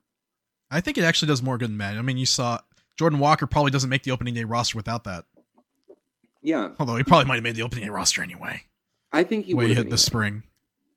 But, like, then again, I mean, he's a bad example because the Cardinals haven't really been, like, one to game service time like that. They've really promoted their prospects at, like, when it was developmentally. Walker looked big league ready when I saw him in fall league. Yeah, he's a stud. He's like the biggest competition. Like I wasn't there during the earlier part of this due to technical issues, but Jordan Walker, he is the competition for Corbin Carroll. Like I think he is the number one competition other than Kodai Senga. But that's because that's a whole different thing. It's like Ichiro. He's a grown ass man who's like succeeded already. There's no reason why he can't succeed now, and he's already got really, really, really good pitches, really good stuff. Total competitor. He's very good competition. But if we're talking about position players, it's Walker. He's a stud. I mean, he's a big boy with like a lot of talent. So, yeah, just wait until he gets his grown man strength. That's the thing. That's why I say boy, is because he's not finished growing. He's only like 20. Yeah. Some people don't like. I didn't finish like filling out and growing until I was like 20, 25, 26. So actually later than that, like growing at 18. 28. But my head kept growing until I was 25. Well, I stopped height wise. I had my last. I grew 19. From the age of like 19, I grew like 6 inches. So I was a late bloomer height wise and like otherwise. So like I mean that's the thing. Like he's still really like he's a big guy, and he's gonna fill out more. He's gonna develop more power. But right now he's ready. Like you said, like he was ready in the fall league. He looked ready in the minors last season, just about to me. Like I do, like I take notice of like who's kicking whose ass, and like this sorting through the stats, he was like near the top of everything. Like he's really a talented athlete, and I think Carroll, Corbin Carroll wants to win the Rookie of the Year. Like it's one of his stated goals. So it can help the team too. So it's a personal goal and a team goal of his to win Rookie of the Year. He's even more. I also like, think he like, pushes his teammates to be better too, in a good way. Yeah, he does. Yeah, like we talked about that before. Is that like he got Lawler to join in on the. Yeah, that's exactly what you want to see, and I think that like his presence on the opening day roster and like on this team, like he's absolutely like it's gonna help, and I think that he'll to win it. I was in the chat, but so you can like have this later to put a clip in, Michael. I think Corbin Carroll would need to have he'd have to have a high batting average. He'd want to see like at least like a 20-20, stolen bases home. I mean, he can steal more bases than that. I would think he's going to steal like 40 to 50 stolen bases this year. I don't think he'll steal 40. I think it's going to be a kind of get a feel out for it for the first month, and then I think he's going to start taking off. That's kind of what LaMelo hinted at. I could really see him going like easily. I don't know. I could do 30. A 30-30 season would be definitely put him in the conversation. I mean, there's only been like. I mean, Walker though is just as much of a competition to do that. I mean, he has more power than Carroll. Like this, like natural. I mean, not to knock Carroll's hitting ability at all, but like Walker's got a little bit more pop in his bat. Carroll can hit for higher average. Yeah, I think like high average, stolen bases, and like he's gonna have to like. It's not even really an issue. Like he's gonna have plus defense on top of all that. Yeah, he's playing. So, like, he's gonna be pretty much the only good defensive left fielder in the National League, probably. Yeah. So I mean, honestly, I would not imagine if he's like the best defensive, like the best defensive left fielder in all of baseball this year. Like he's that good. He played more. Didn't he? I think he played more Don't center forget about right Quan. in the minors. Did was that? They're gonna. I mean, he should. In my opinion, he should be in right field. McCarthy moved to left, but they're gonna play McCarthy in right field this year. Yeah, that's interesting. I don't know if that's like the best use of their abilities. I'd rather have the better defender in right field, but that's my opinion. Yeah, I agree. It really is not the most ideal. I mean, I think we're likely to see them all over the place. I mean, we like literally have 3 starting center fielders for a lot of teams on like as our outfield basically in terms of defensive capability. With McCarthy as the weakest, I think out of the 3, it's like not even a question. Carroll's gonna be splitting time between all 3 spots because Gurriel can only play left field. Thomas is best used in center field, and he could probably play all 3 outfield positions, but it's either center. Yeah, or left Thomas, I think he's going to see Thomas' most skill of his set's time best center. suited for center. Yeah, absolutely. Like it's really, he's a fantastic defensive center fielder to the point like he was still above average last season. So even if he's not like a plus bat this year, like as long as he's providing that plus defense, it really.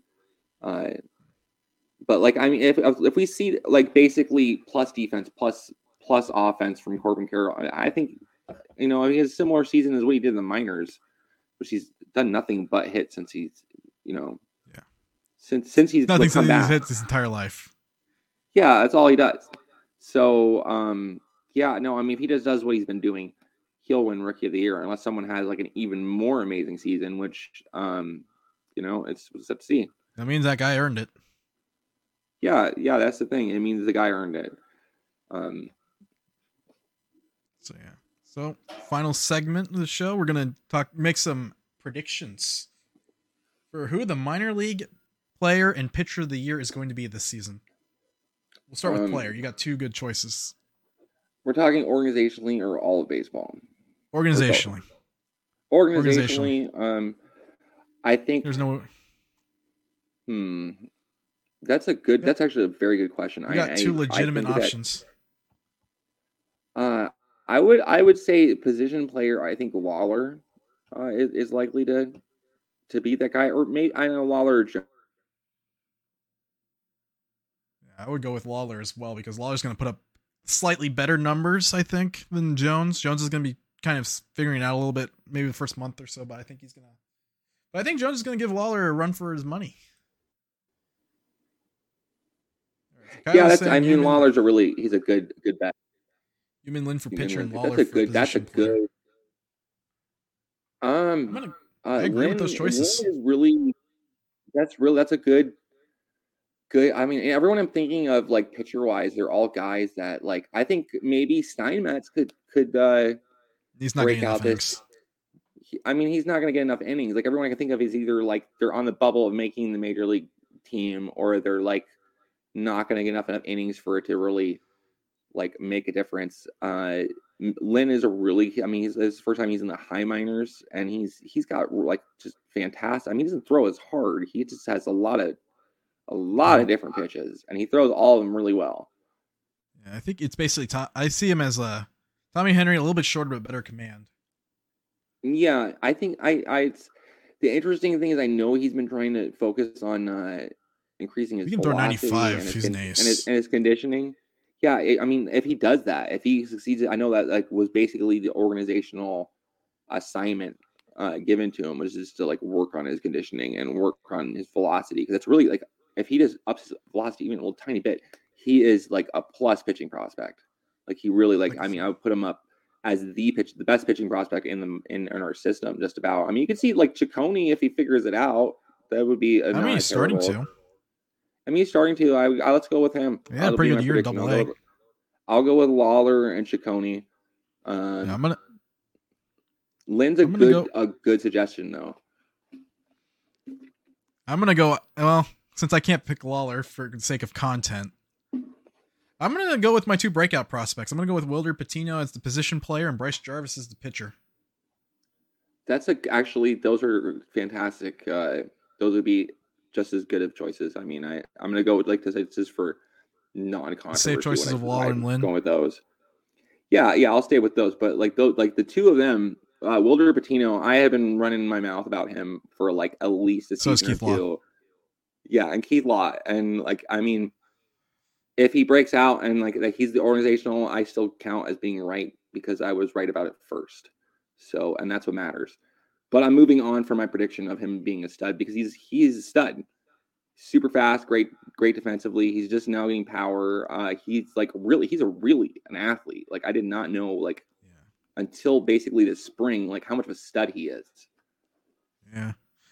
I still remember there was that one game where he got robbed by Julio Rodriguez where any other outfielder probably except Corbin Carroll probably it's a triple off the wall kind of thing. Yeah. He's hitting the ball. He's registering exit velocity of 108 against big league pitching. So I think, like I said, slow. I think he's a slow developing, but I think the payoff will be good because he's still very young. Yeah, I think this is gonna be his age 21 season if I remember right. So he's still really young. He's still developing. He does not look like he's even finished filling out yet.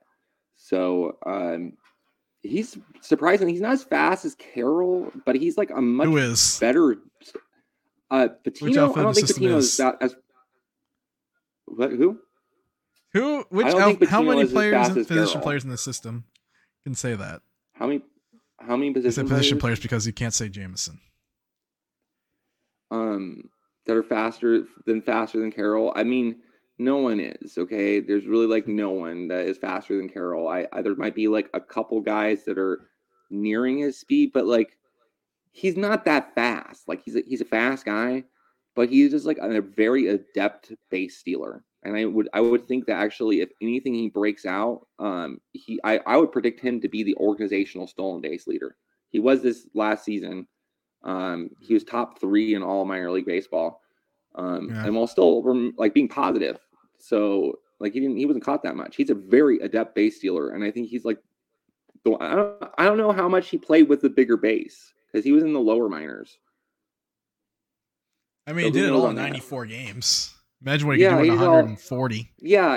That's like I said, he's like at almost 60 stolen bases in like no amount of time. He's just very adept, and I think that if he can take advantage of them, like the rules are all of them are the same in the minor leagues as major leagues at this point. Yeah, they had to test it down break out first.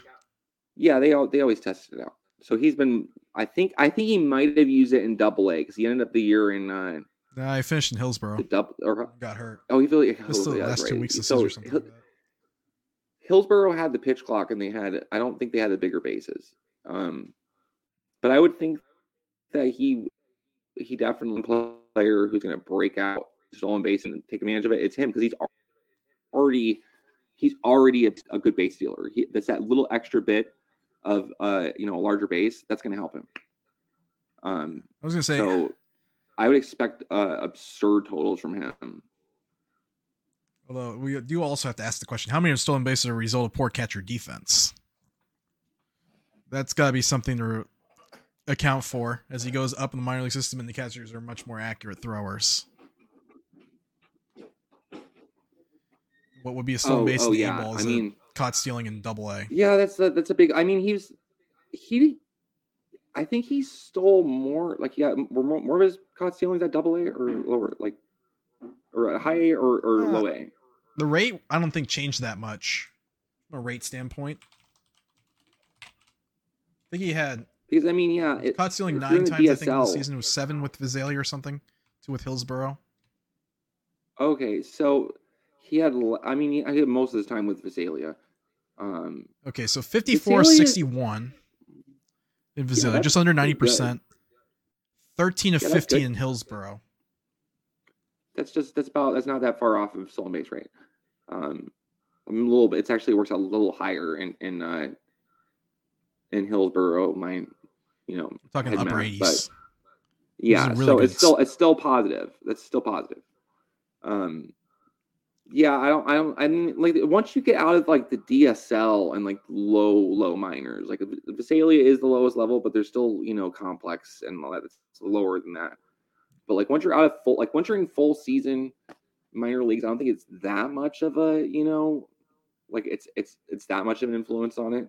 I think that okay, as you go higher than minors, you're going to see a lot of, especially like a lot of catchers that just can't hit, but that are just studs defensively and have good arms. That they're like just, those you see a lot of those kind of catchers in the minors, and they usually top out in AAA. So Jose Herrera's. Certainly you'll have a hard time with that. Yeah, that's a good example. There's a lot of them. The Jose Herreras of the world that are really great. I mean, that's probably one of his best skills is actually throwing out. He's got a good base arm. runners. Honestly, he's got a good and accurate arm. And there's a lot of guys like they're just going to top out at AAA because that's the best. That's one of the things that you're going to look for in a catcher. This guy is not going to throw it over the second baseman's head into center field. So, like, not a lot of pass balls and all that, obviously too. But in terms of secondary to the catching part, like that's a skill you want. And like, I don't know, we'll see. But I think that those are both great bets. Bryce Jarvis, he just seems like the results kind of. It's a good pick for that reason, because his results never didn't really match the stuff and effort and. You know what I'm saying? Yeah, Jarvis's fastball didn't play up to its release speed. Is why the results didn't. Yeah, there. That's. Yeah. So I mean, it seems like there's been a lot of talk about him addressing those issues. Move my head that way. There we go. 5.2 feet of extension. His fast perceived velocity, if we assume 94 miles an hour was his average, it's playing at 91, which is not gonna help him. Yeah. So I mean, if it's playing down. Like it's playing at a lower velocity than actual velocity, that's really a bad thing. It's not like where they're Jerry Jameson.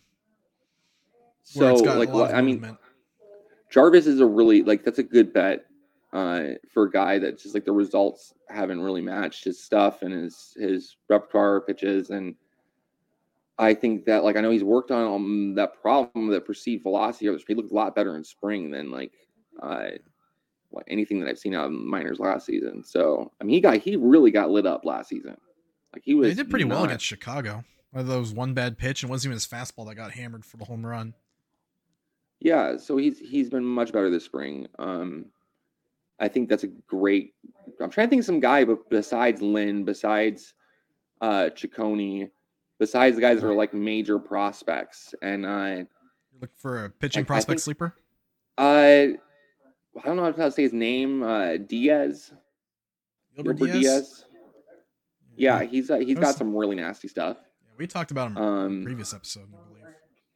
Yeah, we've talked about him. I mean, he's he's on some prospect lists, but he's not a big guy in terms of known on the national level. I think he could break out. He's more a reliever though. I don't think he's a starter. Control's not quite there. Yeah, but it's 100 miles an hour. Think of it as maybe Justin Martinez 2.0. Yeah, Martinez is definitely a lot bigger, and you look at Martinez, oh yeah, this guy could definitely throw 100. Is the thing.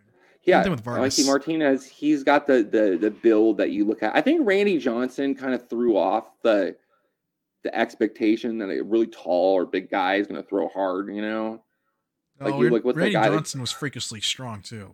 Yeah, he was a freak athlete. People do not realize how good of an athlete he was at USC. Yeah. I think RJ could have made it as a basketball player. Yeah, I know. He's certainly. I mean, yeah, I think he had less athleticism to do that. Well, it wouldn't be as great, obviously.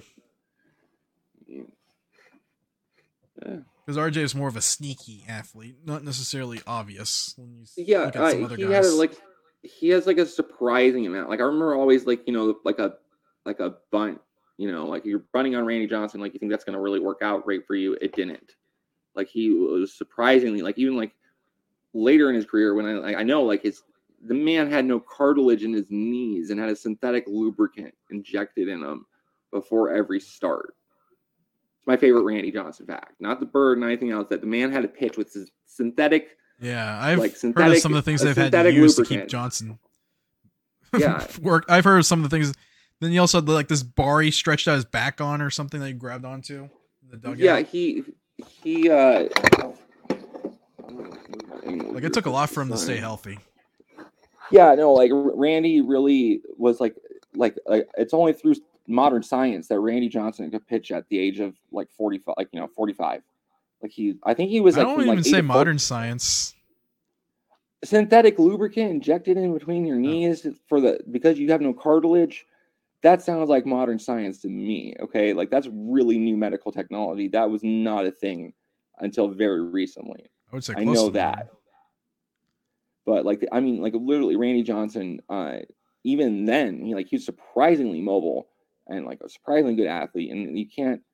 People just want to think like, oh, because he's tall, like he threw that hard. No, he was a really good athlete. I think people think Randy Johnson's a poor athlete because of the chalk line incident where he tripped over first base. You know, how many times did he have to? Did he double anyways? It's not like Randy Johnson. I mean, he did hit a home run. My first baseball memory is I think it was like a Powerade commercial or a Sports Center commercial about how Randy Johnson it was like terrible at hitting. He's like, I wish I could hit more. You know, the chicks dig a long ball. And he's like practicing batting practice, and like they were joking about him being a bad hitter then. Okay, and it's even more funny is he played in the American League and did not hit at all at the time. Like he would did a DH, which I didn't get that until later. Like that he would have never hit before then. All right, I'm looking up his current batting numbers. 125 hitter. Yeah, that's fantastic. For someone who's basically got a disadvantage stepping in the box. I watched his first career home run live. That was wonderful. And he looked like he had not been around. Anytime he had a hit, like it was like he was surprised that he had to Hey, he got a hit in the World Series. Yeah.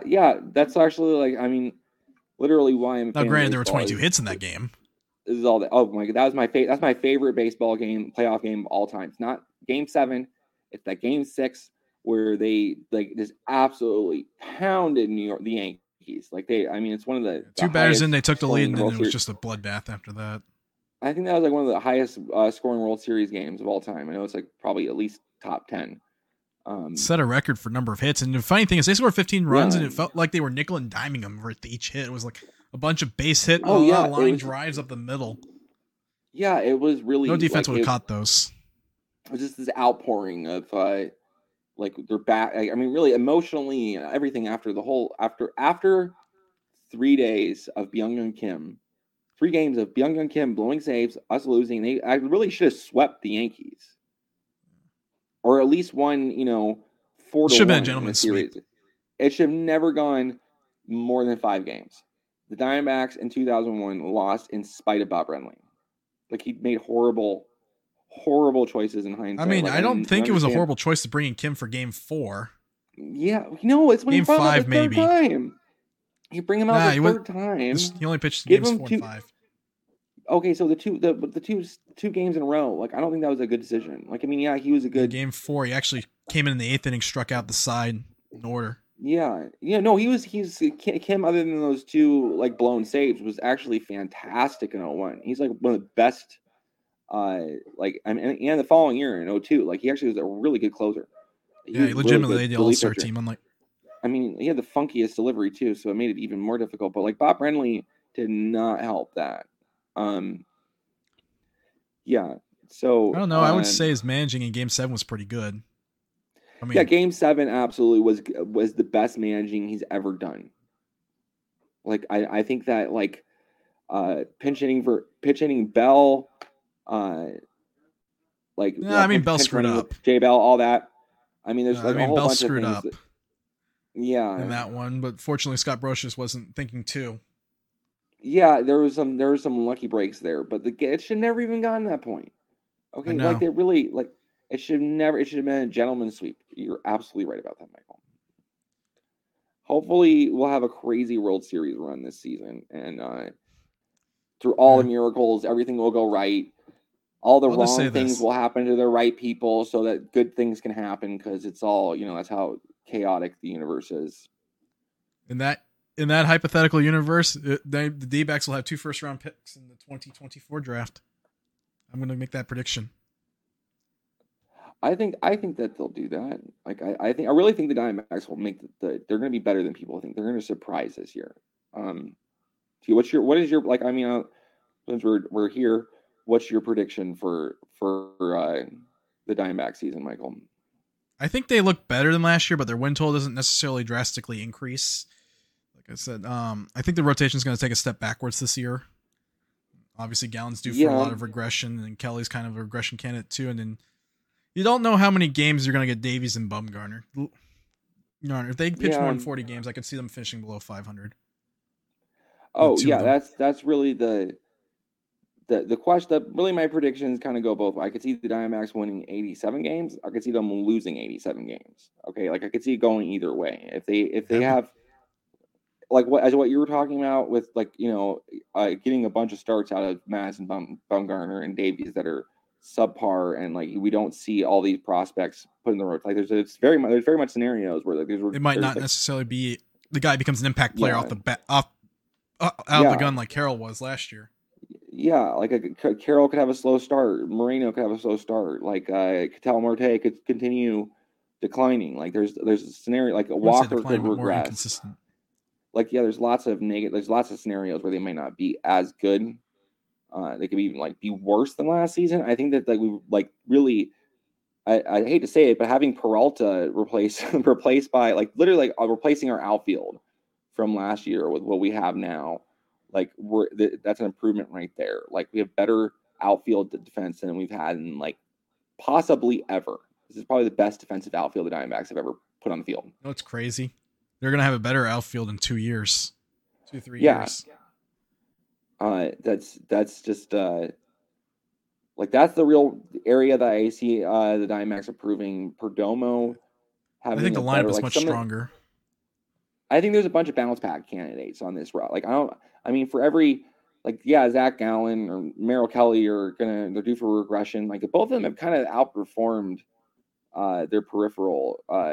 Really, what we gotta remember, what matters is what the actual stats are. As much as we get into X WOBA and all these X fit minus, and they're not necessarily predictive. Stats, they're not predictive. They can be. They usually are, but they're not all. There's always a player that will outperform what the projections say. There's ones that there's players that Corbin Carroll will probably outperform his X stats consistently. Yeah, I think he's a great example. More ways to get hits, more ways to take an extra base on it. Yeah, base hit. He's definitely the guy. He'll have a higher expected than average slugging just because he's going to be taking the extra base. He's going to be legging, turning singles into doubles. He's going to be turning what's an infield, a little bloop out into a single, which will raise his batting average. He really has that skill of just extending a hit into, just extending each kind of batted ball into a little better of a situation with the speed. If that makes any sense. All right, post up a win total if you had to say right now between 85 wins and 85 if I have to pick one, I will go. I would go with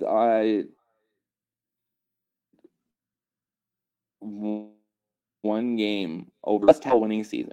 It'll be just barely a winning season, so that'd be 82 79. 82-80? Yeah, no, 82, yeah, 82-80. There we go. So yeah, one game better than 500. I'm gonna say 79 and 83. I'm gonna go with the second half extended over full 162. I have no idea, really, honestly, Michael. It's this is such a weird, unprecedented, we were talking about earlier. There's so many things that I don't even know if the projections mean anything. This is the first time you could honestly say the prior projections are going to be complete. You can just throw them out for some players. This is a completely different team than it was a year ago. Yeah, that's the thing. That's why I'm optimistic. We've got much younger, other than the rotation and the bullpen. The bullpen, I think that Melanson, however you say his last name, it doesn't matter. Melanson. His injury is fortunate. That's a fortunate injury.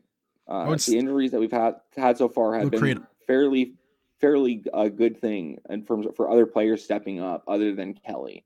And actually, even that, we're going to see help Moreno develop his bat better. That's actually the best thing that could happen, is him getting more starts injury like that. It's terrible that we don't have Kelly's bat, but Things like that happen, then sometimes one person's misfortune is another person's gain in baseball. Even when they're your teammates. Yeah, it's an opportunity. And perfect world, things could, go the right, like, if there's an injury to Madison Bumgarner or Davies, that allows, us to promote some better pitching, or, if they just suck and they're just terrible, God forbid we release them at an appropriate time, or, whatever. We get them off the roster, eat the money, and put it in a better pitcher, like it's a better position. If the Diamondbacks are willing to, like, plug the holes as they appear, like, okay, so Madison Bumgarner goes and has like 5 bad starts in a row. Okay, 10 bad starts. We're gonna leave him in until the whole season? No, don't do that. Get rid of him. That's what we need to see. If they don't do that, then we're gonna have a below 500 season. That's really like my concern, is that right there. Yeah, this season's about figuring out who are your who is the next great who can, pretty much, yeah. And then you're gonna make, and then if you get in there early, yay. But really, it's about evaluating the roster for 24. Yeah, this is definitely much more like a player evaluation season. Like, we need to see what we really have. Like, what kind of like holes are we needing to fill in through free agency? If we really want to put it's basically the like I've mentioned before, the Orioles last season, like, it's very similar place in terms of like where they're at competitively. Like, the Orioles are going to be contending this year. Like, I would be very surprised if they are not. They've got significantly better. Orioles got a big infusion of talent. Yeah, they had a big infusion of talent. That's the biggest thing. Like, or even look at the Astros up until like basically but before the window of contention that they had in the early 2010s, they were awful. Henderson is on the Orioles roster. Oh wow! So, yeah. I'd see. Like, yeah, I think the Orioles pitching is underrated, but their rotation is definitely worse. Yeah, their rotation is not nearly. Their bullpen is much better. Felix Bautista. Yeah, their bullpen's better. Yeah, their bullpen is much better. I take Felix Bautista over any bullpens in the AL roster, but like, I think in terms of expectations, I think that, like, look at the Orioles last year. That's a fair prediction. Yeah, the Orioles last year basically added Henderson, and actually no, Henderson only played a month. Let's not use him. Adley Rutschman. As soon as they added him on the rush, if they had Rutschman for the entire season, they might have made a run in the playoff spot. But the AL was very competitive that year. Oh, wild card. Adley Rutschman's presence made the pitching staff better, and my hope is that he's an MVP candidate. I've heard positive things about Moreno's game calling skills when he was with the Blue Jays. He's an excellent game caller, and I would really hope that we see a similar effect with him, improving the pitchers too, because a really good catcher is going to do that, and you actually see that out of him. So, like, hopefully we have the similar effect that Rutschman has had on the Orioles pitchers that we see with Moreno and the Diamondbacks pitchers. Like, that's like the best thing you can ask from him. So anyway, thanks everyone for watching. Like I said, we'll let you know when the next episode will be. We'll probably have the Major League and Minor League season underway when that next episode comes in. We'll have some numbers to talk about, some of the top prospects and how they're doing. All right, thanks for having me, Michael. So before we go, anything you want to plug? I'm going to be launching a newer, like a separate podcast, is more like just rotating interviews and guests, and sometimes just myself. It's a Diamondbacks dialogue. You can keep an eye on my YouTube channel, which I'm going to mirror all my stuff on, as well as my Twitter. I looking to have it up in the next week, and also the podcast network that we're the Fans First podcast network, which we're going to soon probably make this a part of too. Yeah. So same old stuff. Yeah, like I said, thanks for having me, Michael, and thanks for watching. And before we go, just want to plug a couple things that I'm working on. So I'm going to type the link in the chat, but be covering the team this year, both major leagues and the minor leagues, for Inside the Diamondbacks, which is on Sports Illustrated's website, si.com/MLB/Diamondbacks. If you're looking for the link, we're going to be covering the team from a holistic level, myself and Jack Summers. And myself, Jack Summers, and whoever else is able to contribute to the project, we're going to be giving you the best, I guess you could say the best coverage of the team from top to bottom.